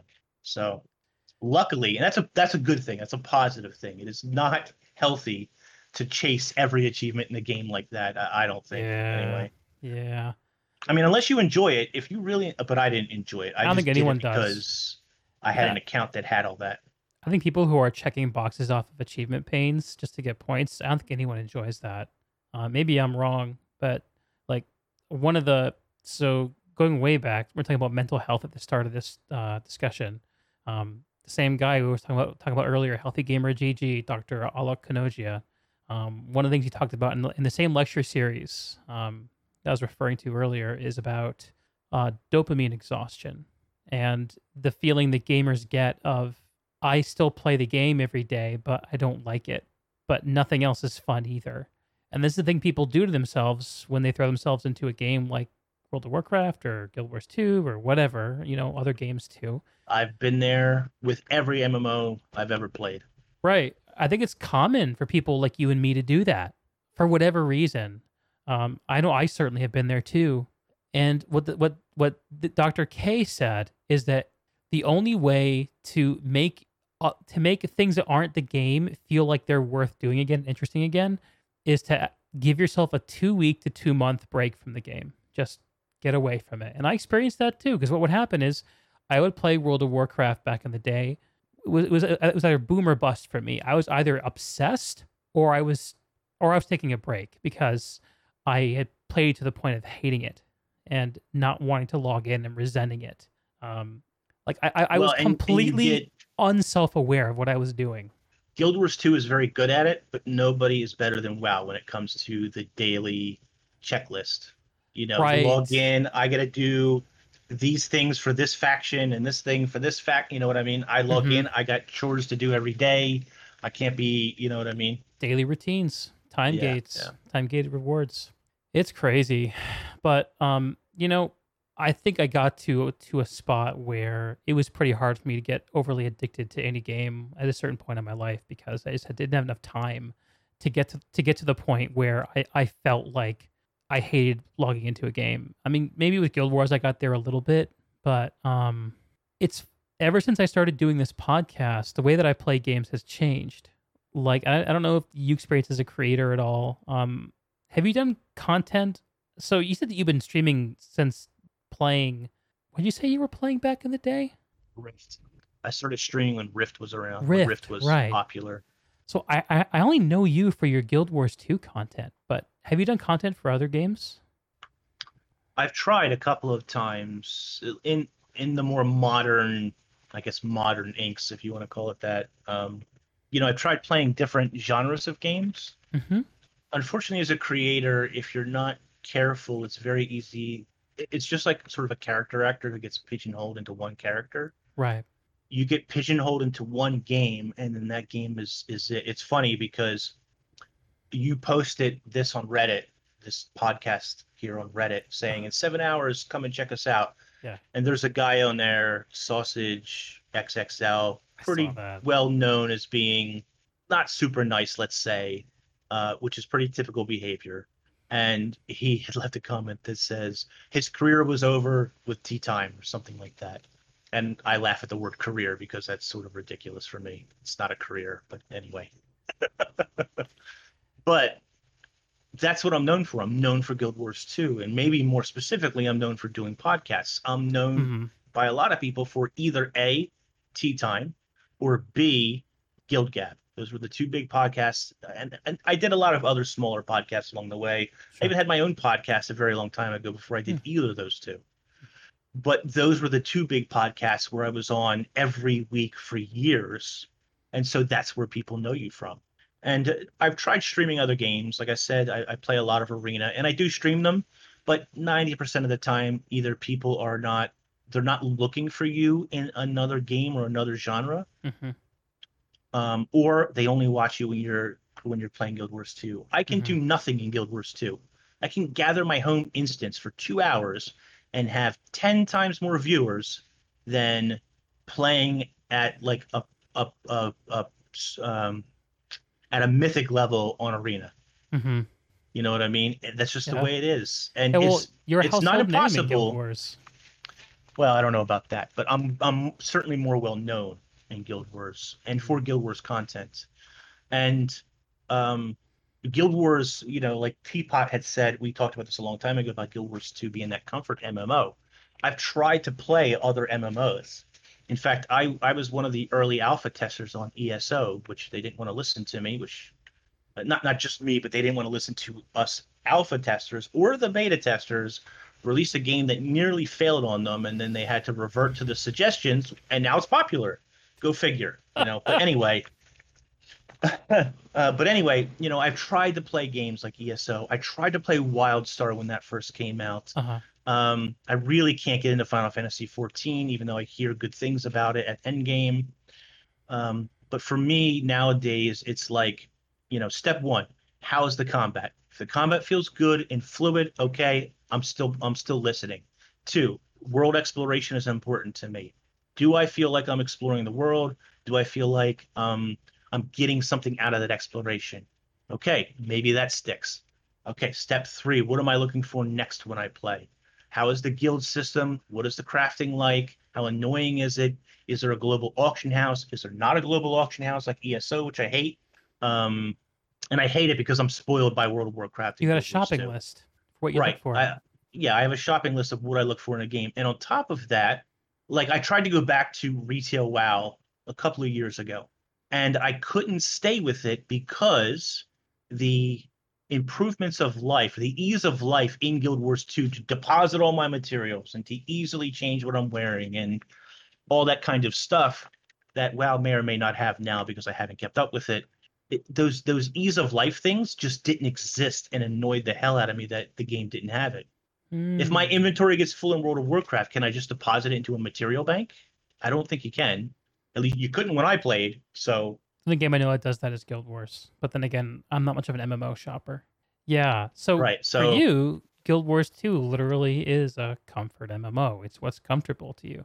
And ArenaNet yeah, keeps and keeps work. not having that ease of life in a lot of other games kills the game quickly for me. It can't Ah, survive, which sucks. But at the same time, it's like this is so easy to implement. Just do it. Why are you making me run to a mailbox? Why am I repairing armor in 2020? Like, come on. I have some answers for that. Um, but no, this is I find that this is a very interesting perspective. Like, because I've never been able to relate to that. You are like, an arena keeps raising the bar on access and ease of life. They're always looking for new conveniences to sell. That's part of their business model, right? And doing that doubles down on the game's identity, and it doubles down on the OM Glitzys and the Aurora Peachies of the world who have their communities that jump into Guild Wars and jump out. And they don't need to have regular raid releases. They don't need to have regular fractal releases because you can jump into an open world map, do a meta, queue into a strike, move your materials around, have 1,000 bag slots. I mean, the number of bag slots you can get these days is unreal. Like Yeah, a lot. it's a I don't even have it frictionless. maxed anymore. Yeah, I did for a long time too, but then it got to a point where it didn't. I was like, I don't actually need the amount of space I have, especially with legendary armor. I used to carry around 3 to 4 sets of ascended gear because I was like, I might need to raid at a moment's notice. Of course, that never happens, but it was a nice lie I told myself to excuse the grind to get all those bag slots where I needed to do. Like I just that's what kind of propels me through an experience like WoW or Guild Wars is to have some bit of friction that forces me to engage with the world. And I think about like a game like World of Warcraft, and I think about when I talk about that, I'm always talking about the vanilla experience. Um, Old school WoW, not retail. I actually haven't touched retail WoW since Wrath of the Lich King, so I don't know anything about the way the game is now. But I have learned to love when that game forces me to spend 15 minutes traveling between locations. And I'll tell you why I learned to love it. Because it forces you to accept the world on its terms. And that makes the world feel real. Because you know what other world is like that? This one, the one we're sitting in. And I'll, it I'll offer you a also, counterpoint. yes, I would love that. It also, there are ways to mitigate the travel time if you are connected socially. There are warlocks, there are mages. There are ways to move around the world if you're smart, if you play the game, and if you socialize. And if you don't, you can connect with people in the meantime, watch content while you're traveling, find ways to engage with the community and with the space of the world without needing to have that cocaine logic of give get give get give get. So I love walking through the barrens. See, on a lot of those points. At the same time, I can remember getting on a boat or on a griffin, and that was my signal to get up and get a drink or go to the bathroom Yep. because the game is auto flying me or taking me somewhere, and that's my time to go for a break. So, on one hand, I could be interacting with people, and sometimes I'm sure that I did, but that was also like I can go take a break while the game is doing whatever. And I think BDO had a system.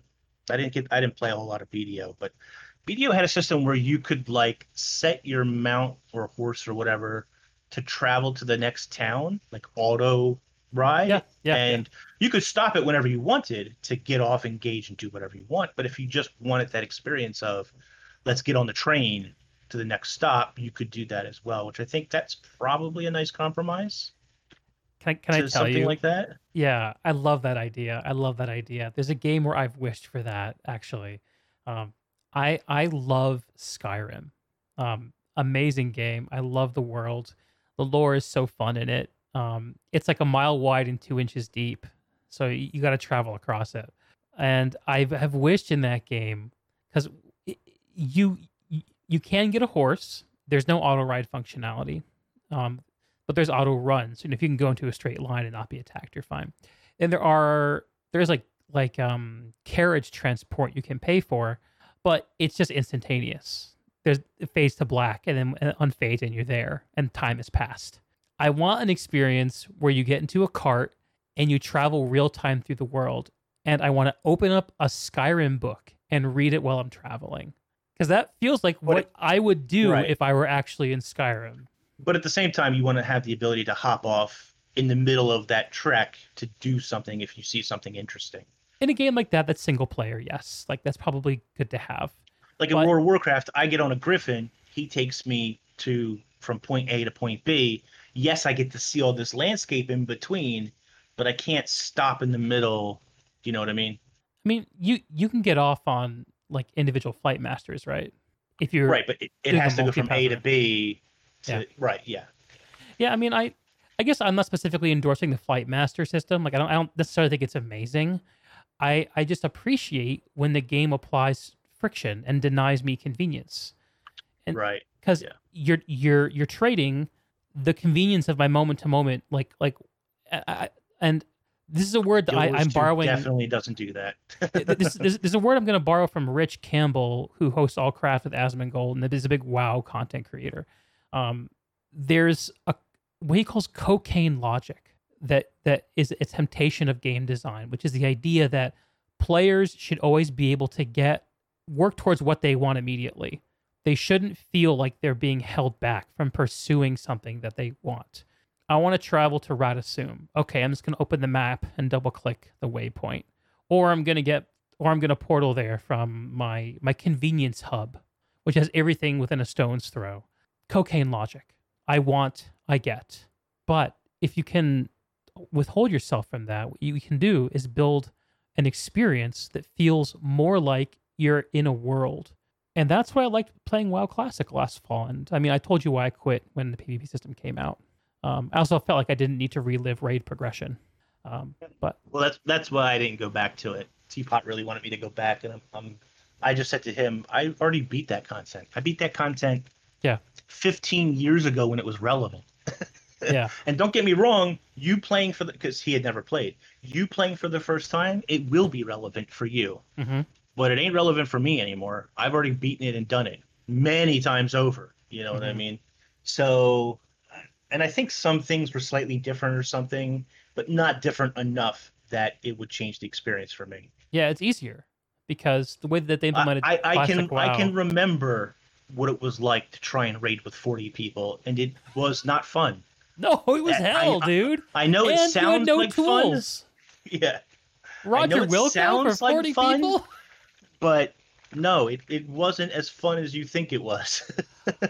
Yeah, but like again, I have this terrible boomer feeling, and maybe I'm hitting it so hard because I see so few games trying to do it, or I've not been playing them. I don't know, but it's okay for a game to be hard. It's okay for a game to not give you ease of access, as long as they're trading it for something that is in the world. And I think that one of the things that I'm a little confused about in my mentality is time gating. Um, one of the big things in Guild Wars 2 related to time gates that was kind of made the community murmur a little bit was the Sky Scale when it came in at the end of season 4. Did you get your Sky Which, Scale, Inks? yeah, I just had a conversation about this today. Yeah. I did it twice. Ooh. So I did it once for myself, and I did a good portion of it for my wife as well, so she hmm could have her sky scale. She did some of it, but I did a good portion of it. And at some point, And they burnout. softened. Ugh, Sorry, go ahead. gosh, burnout. You know, Yeah. even with the softening of first of all, the sky scale is terrible. I don't care what people say. Oh, The implementation is really bad as far as acquiring the sky scale, because the first three parts are basically all the same. It's three scavenger hunts more or less in the same map, looking almost in the same place a lot of the times, but you made me do it three times. Ugh, it just that's terrible, man. It just kills my soul. It's too much, it feels you know. artificial. They could Yeah, have made me do that once and maybe another uh hide and seek in like another map or something, but you yeah. made me do it three times in the same map with almost no variation whatsoever in what I was doing. And don't get me wrong, the time gate is artificial. It's silly. I don't agree with time gates in general whatsoever. Reducing the time gate, okay, cool, whatever. I think people made way too big a deal out of whatever the time gate was. I think even I made too big a deal out of it at the time. But I think time gates are just a cheap trick for developers to make you waste time, which Got is to what use it's them for. well. Yeah, that's one thing about classic WoW that it did pretty well. Is there weren't a lot of time gates in that game. Like there were weekly raid lockouts, but Not that's a pretty much ton. it. Yeah, there were weekly raid lockouts. Later on, there was like opening the temple. I can't remember the name of it. Oh, Something with an Encourage, A. Gates of Encourage. Yeah, that happened one time. That's a different sort of time gate, I guess, but Yeah, like that was the whole thing. And and anyway, I think that WoW put its first daily thing in, its first daily quest in with Burning Crusade. Um, yeah, when they released the Sunwell, I remember they added a whole new island that had daily quests on it, and yeah. Even getting your key for Karazhan, wasn't that like you could only do it? I can't remember now. It's been too long. maybe God, I don't remember. I remember running Karazhan a lot for some reason. I don't remember why now, but Mm-hmm. I remember we did it a lot so that people could get something they needed. I don't remember now. Mm-hmm. Karazhan was a fun place to go. I mean, it was good. Don't get me wrong, but we did it a lot. Yeah, And there there are was a there certain. was a key you had to have, or they didn't call it a key. They called it something else. Was it to get into Serpent Shrine? Maybe I it's been don't too long. remember. I can't remember. Anyway, but yeah, like so. But all I think that arbitrary, right? I Like think that when a game exchanges convenience, it needs to give something, and the thing that it gives doesn't have to be an easy thing to under. It doesn't have to be an easy thing, like an instant gratification.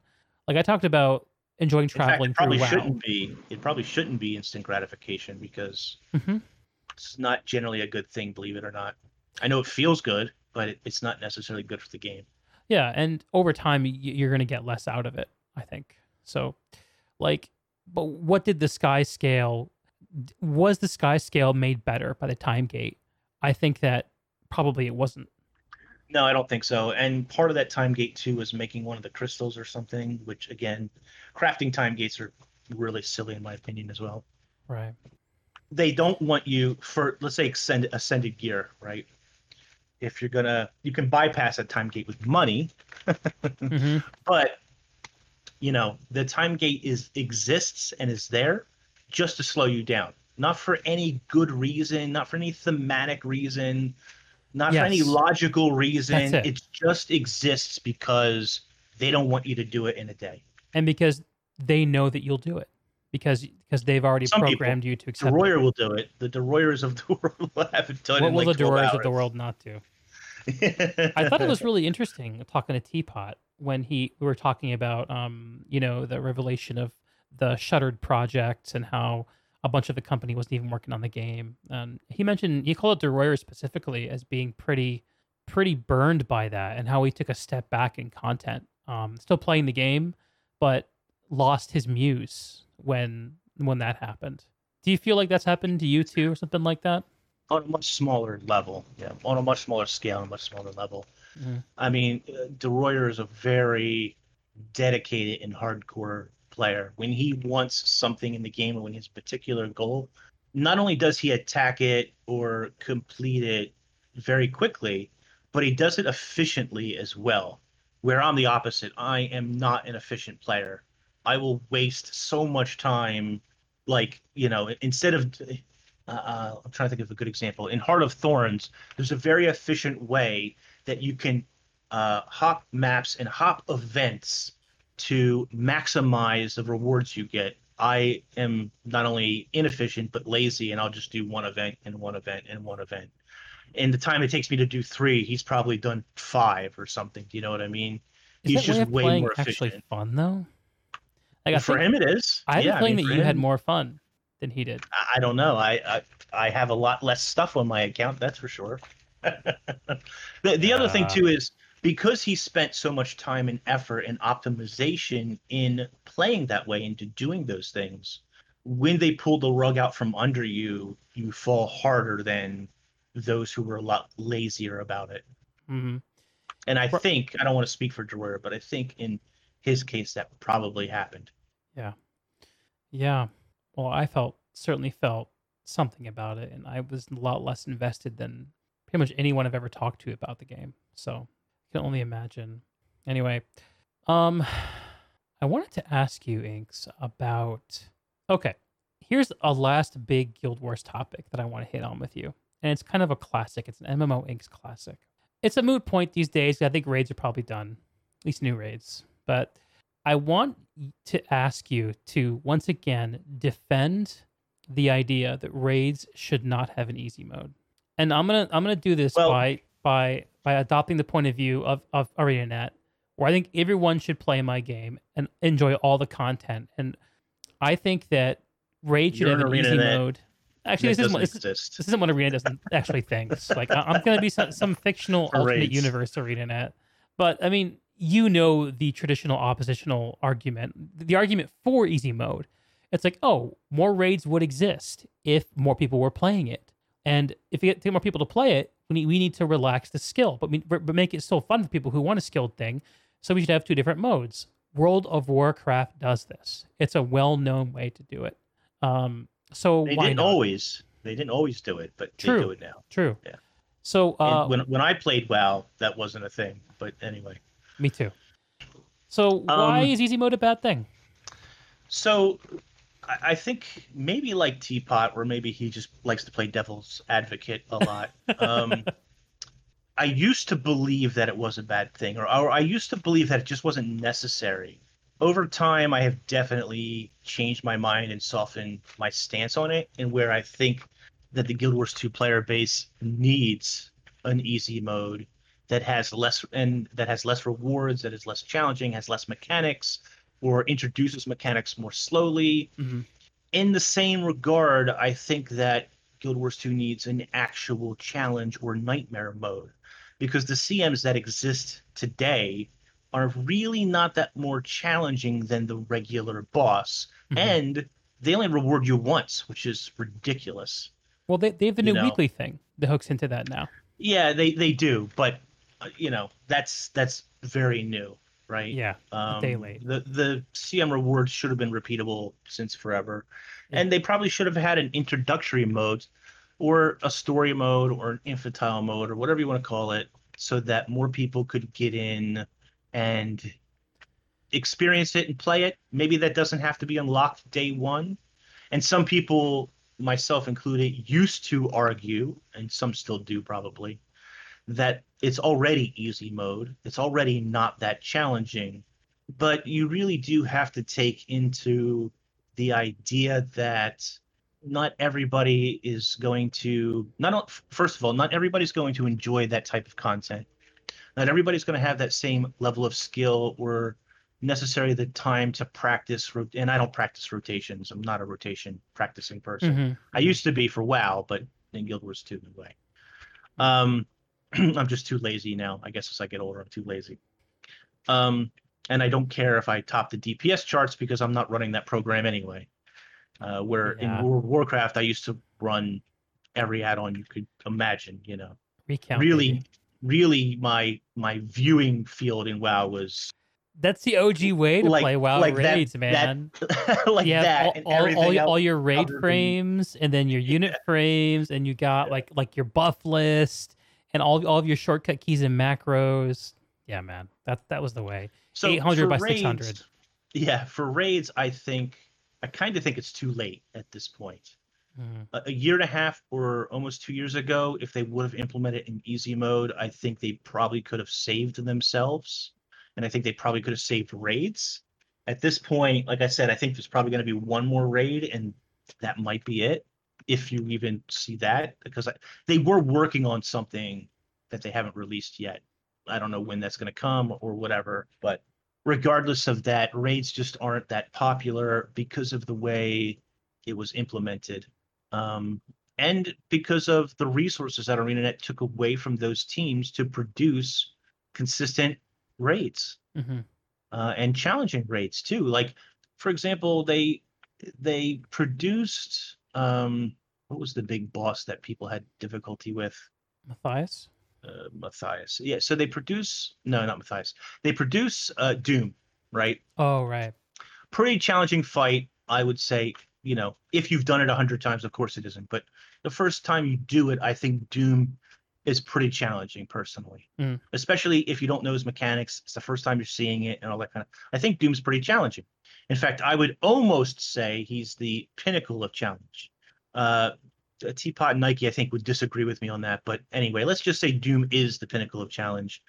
Everything after Doom was much easier than Doom. Hmm. The raids that released after him, they scaled the bosses back once again. And I don't, it's don't get me wrong, it's difficult to constantly one up yourself. In fact, it's impossible because eventually you're going to hit a point where you can't one up yourself. And Yeah. World of Warcraft got to the problem where they expected and needed players to have Deadly Boss add-on or whatever it was called, Deadly Boss mod, that you had to have that on in order to even play the game because Yeah. you needed to know when phase transitions were happening and so forth. Hmm. Um, so, I think it used to be my opinion that, and to a certain degree, I still hold this opinion. Under the right tutelage, anybody can clear the raids in Guild Wars 2. Hmm.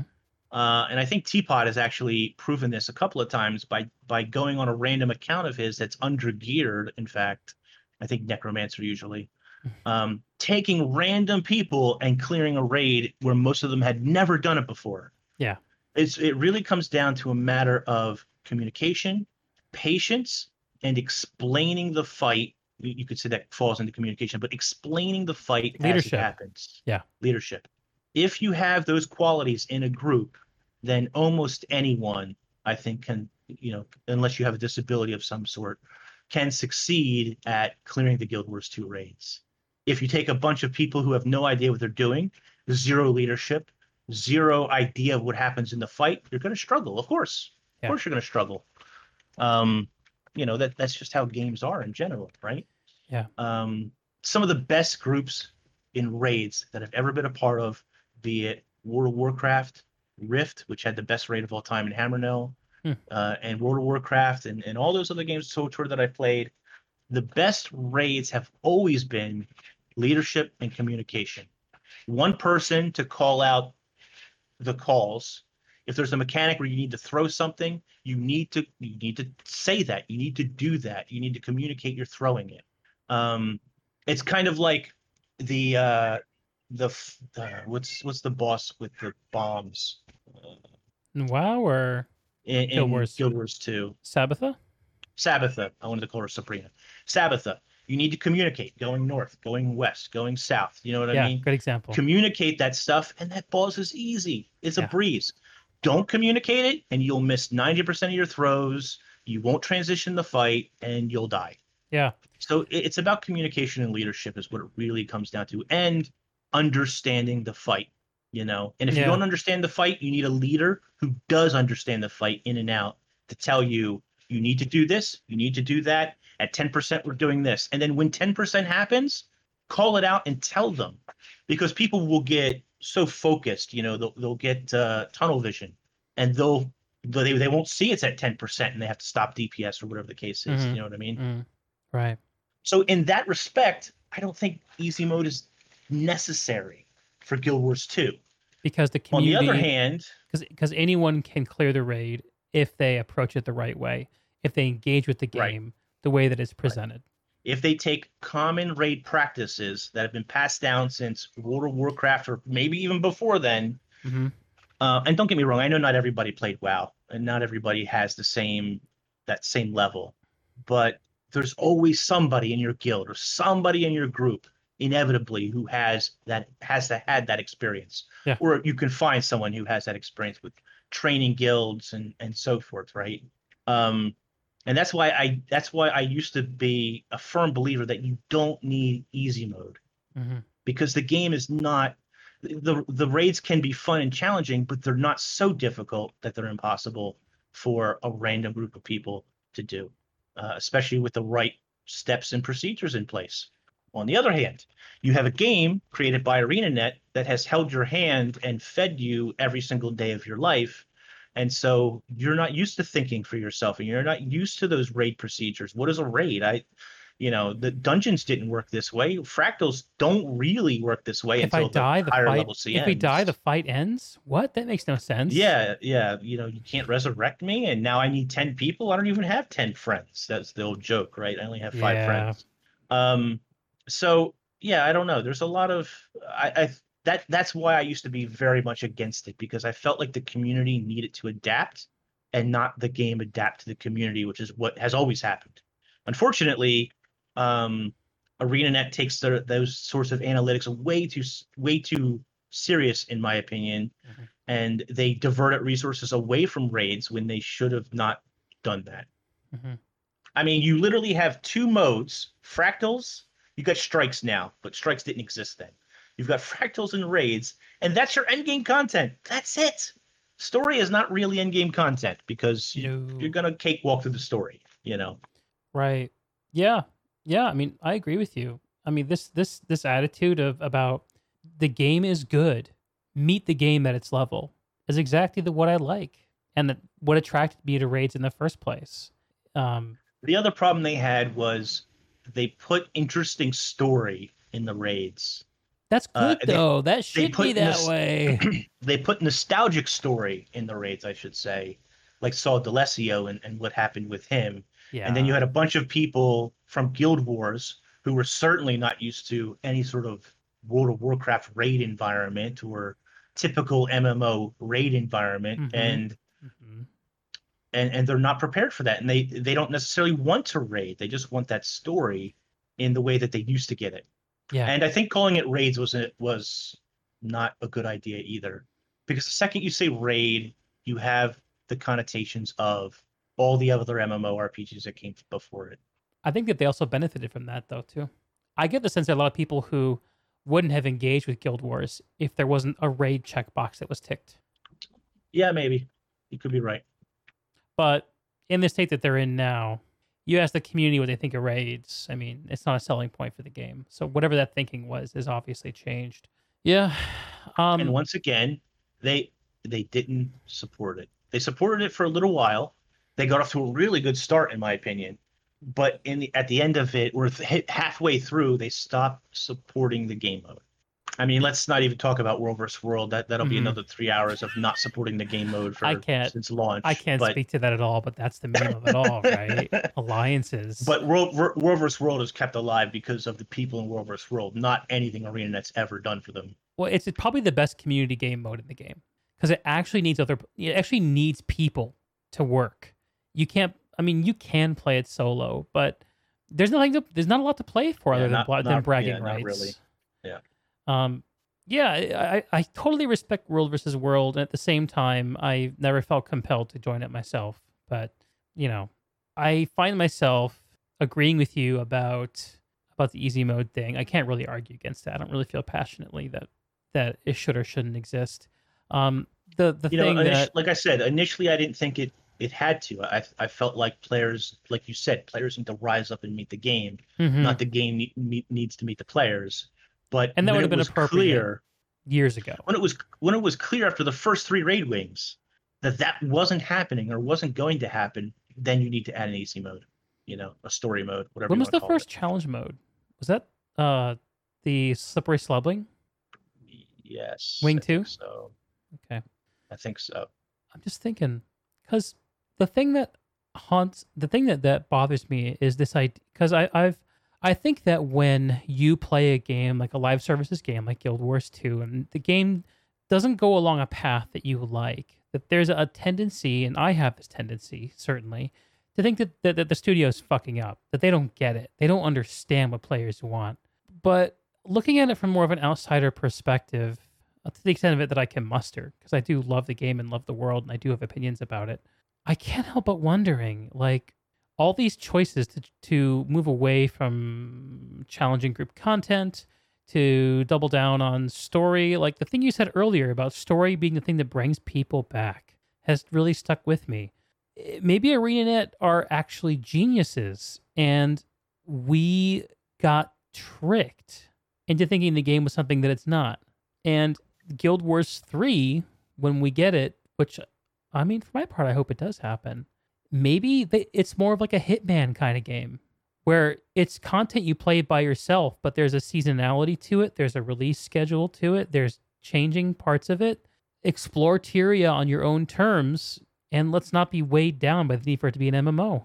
I think that I think that their unannounced, possibly unrelated title is going to be a single player in an MMO world, a lot like Guild Wars was, where you could go to a central hub and see hundreds of people. Yeah, yeah. But when you leave the hub, you're really mostly by yourself. You're by yourself unless you party up, right? Mm-hmm.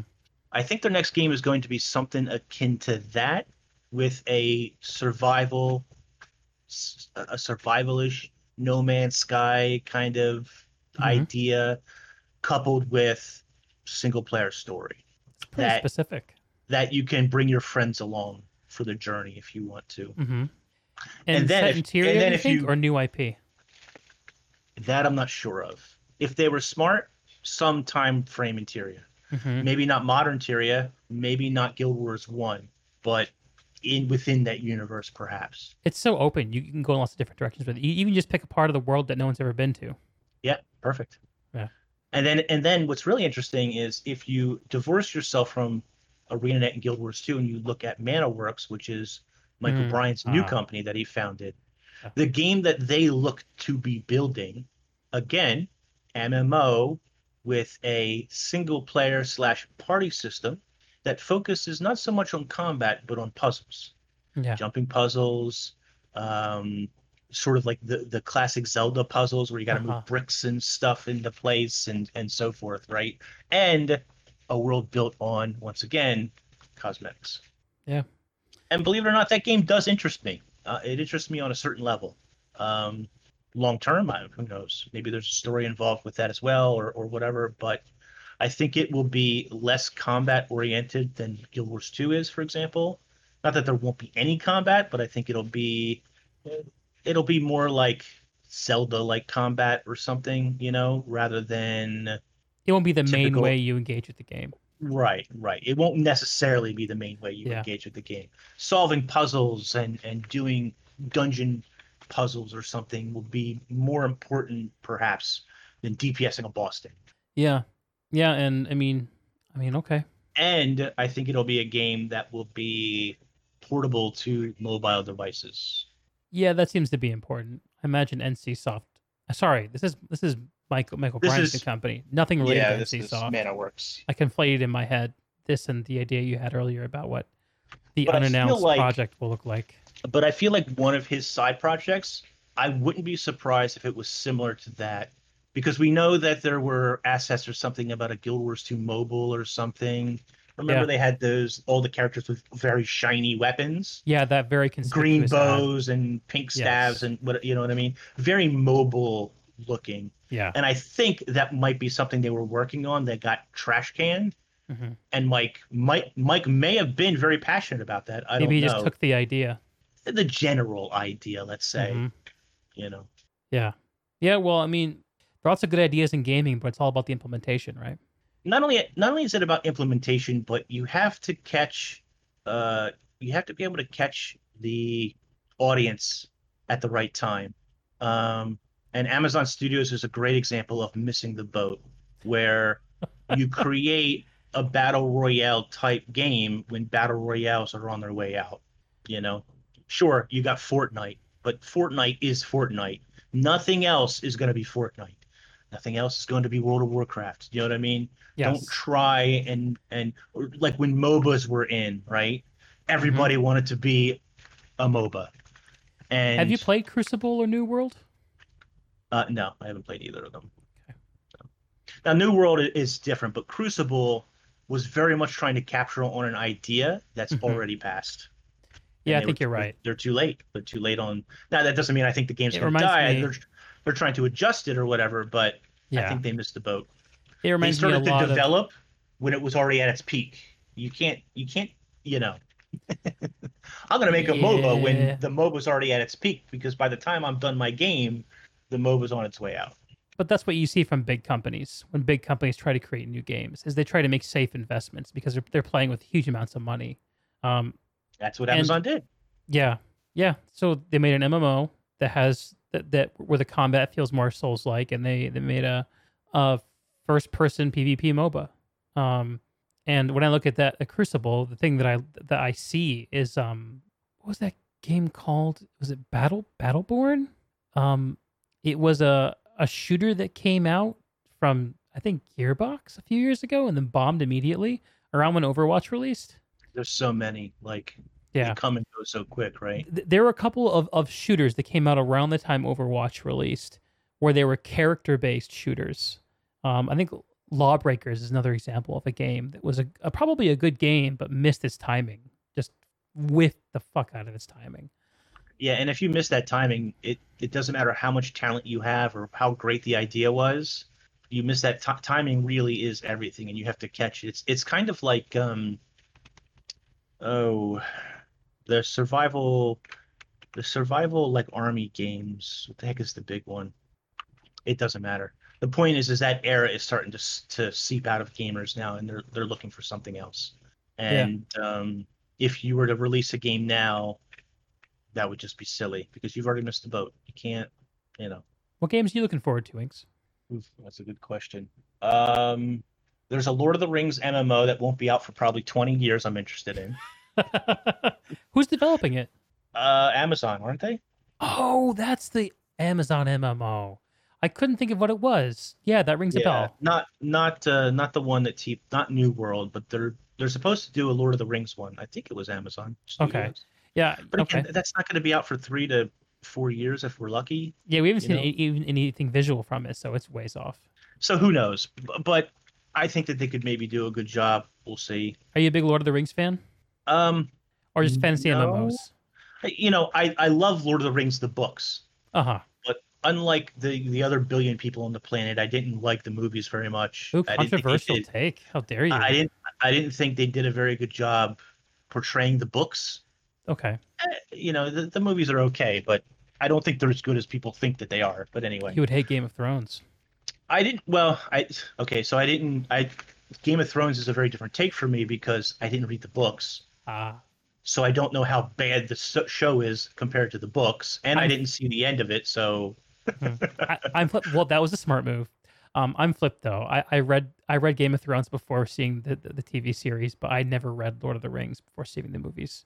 I love Lord of the Rings movies. I cherish them. Um, and I feel the same way about Game of Thrones that most people do. The first 5, even 6 seasons, great. 7, bad. 8, woof. yeah, and I think I watched maybe the first 4 seasons of Game of Thrones. You did the right thing, man. So I've seen the good stuff. You did. Yeah, see the thing with I love the walking meme for Lord of the Rings. It's 3 movies of walking, and at the end he just throws the ring in the volcano and then he walks all the way in. Yeah. That's it. That's the whole movie. Forget Uh-huh. everything else. Just just trip to the But mall to return a piece of jewelry. yeah, exactly, exactly. That took like 6 hours to tell or something, Uh-huh. however long it is. Um, Cinematically, sure, I understand it's a masterpiece and all that, and Peter Jackson did great things, but it's It one of didn't those live things. up. The books are just better. Yeah. Well, they always are. That's the way it is. They And always are. to take an even more strained example, because this does not compare to Lord of the Rings at all, but I don't know if you've ever read the Inheritance series, No. Aragon. Oh, Aragon is a name Oh, I'm familiar with, but I haven't read it. yeah, fantastic. I believe that series is called the Inheritance series or something Uh-huh. like that. But anyway, fantastic books, really great world that the author really penned out there. But the Uh-huh. movie, it didn't have enough money. Number one, it didn't have enough money. That's its Yeah. biggest problem, and it was terrible. It was Mm-hmm. like it's like watching a Dungeons and Dragons movie, having played Dungeons and Dragons your entire life, thinking what this is the best they could think of. Like, come on. Right. Yeah. I heard it wasn't very good. Yeah. Oh, Are Eragon was you terrible. are you The Dungeons and excited? Dragon movies are terrible. There were Dungeons and Dragons movies? Yeah. All Google right. that sometime. They're very direct to video, I think, but yeah. Okay. Maybe someday I'll do that. Uh are you a fan of Dune at all? Not really, surprisingly enough. I just never Okay. got into Dune. Hmm. Are they doing a remake of that as well? They're building a new movie. Okay. Um That could be it's interesting. it's Could going be to be good. directed by the guy who did the the Blade Runner sequel that came out a couple years Okay. ago. Yeah, that wasn't too bad. Dennis Villeneuve. He also did Arrival, if you've heard of that movie. Um, Yes. Rival was good. yeah, I love that movie, and it's got some pretty cool looking names. They just announced that the movie's being delayed till next year, so whatever. I But mean, in this day and age, I sort of expect everything is delayed, you know? yes, it's just par for the course. Days we're living in. That was the other thing, too. Like Cyberpunk 2077, that's the big game that everybody's waiting for. Yeah. I don't have any relation to Cyberpunk. Uh huh. For me, Cyberpunk was an RPG system. I don't, Yeah. was it a book series or something? Is I'm that what it's pretty sure based off that of? I'm pretty sure that that's what it's borrowed from. I think is that I'd have to look it up, but it was done by like Platinum Games or something. I can't even remember. yeah. So you know how like with The Witcher, like there's the guy who wrote the books, Andraj Sapkowski, I think, and he's kind of like the lore keeper. Similar to that, like there is a guy who made either like tabletop or role playing games or maybe comic books. I'm not sure. I don't remember who is like the guy for Cyberpunk that I see. CDPR has, and I see. it's kind of like I don't think he necessarily owns the IP, but he's kind of like the figurehead for it, The lore um, master, something like sort of. that. I remember RPG wise, there was a game called Rifts, no relation to the video Hmm. game. And at the same time, there was Cyberpunk. It wasn't, I don't think it was called 2070. I think it was just called Cyberpunk. Yeah, And Rifts was all about giant robots and mech suits and kind of a mech warrior thing, but right. more anime futuristic y. And Cyberpunk was about cybernetics and drug injectors and that sort of thing. Hmm. RPG. Hmm. I remember playing both of them a little bit, but yeah, I don't know. I'm not really engrossed in that world, so I don't understand the hype. Are you a CDPR fanboy? Sounds like not. I don't know. I I think don't know that's the anything about main thing for most people. Is people it. Yeah. fell in love with CDPR because of The Witcher 3. Again, I own The Witcher 3. I still haven't played it. That's an experience you should take a break from Guild Wars to play. Do the main story of the main game. Skip the DLC if you want, although the last DLC is very good. It's worth the detour. Something, I mean, I've seen the Netflix show. I don't know if that helps any, but you know. Henry Cavill, he's a Yeah, stud. they're trying to cast him as Arthas. Uh, Oh, that's but pretty good.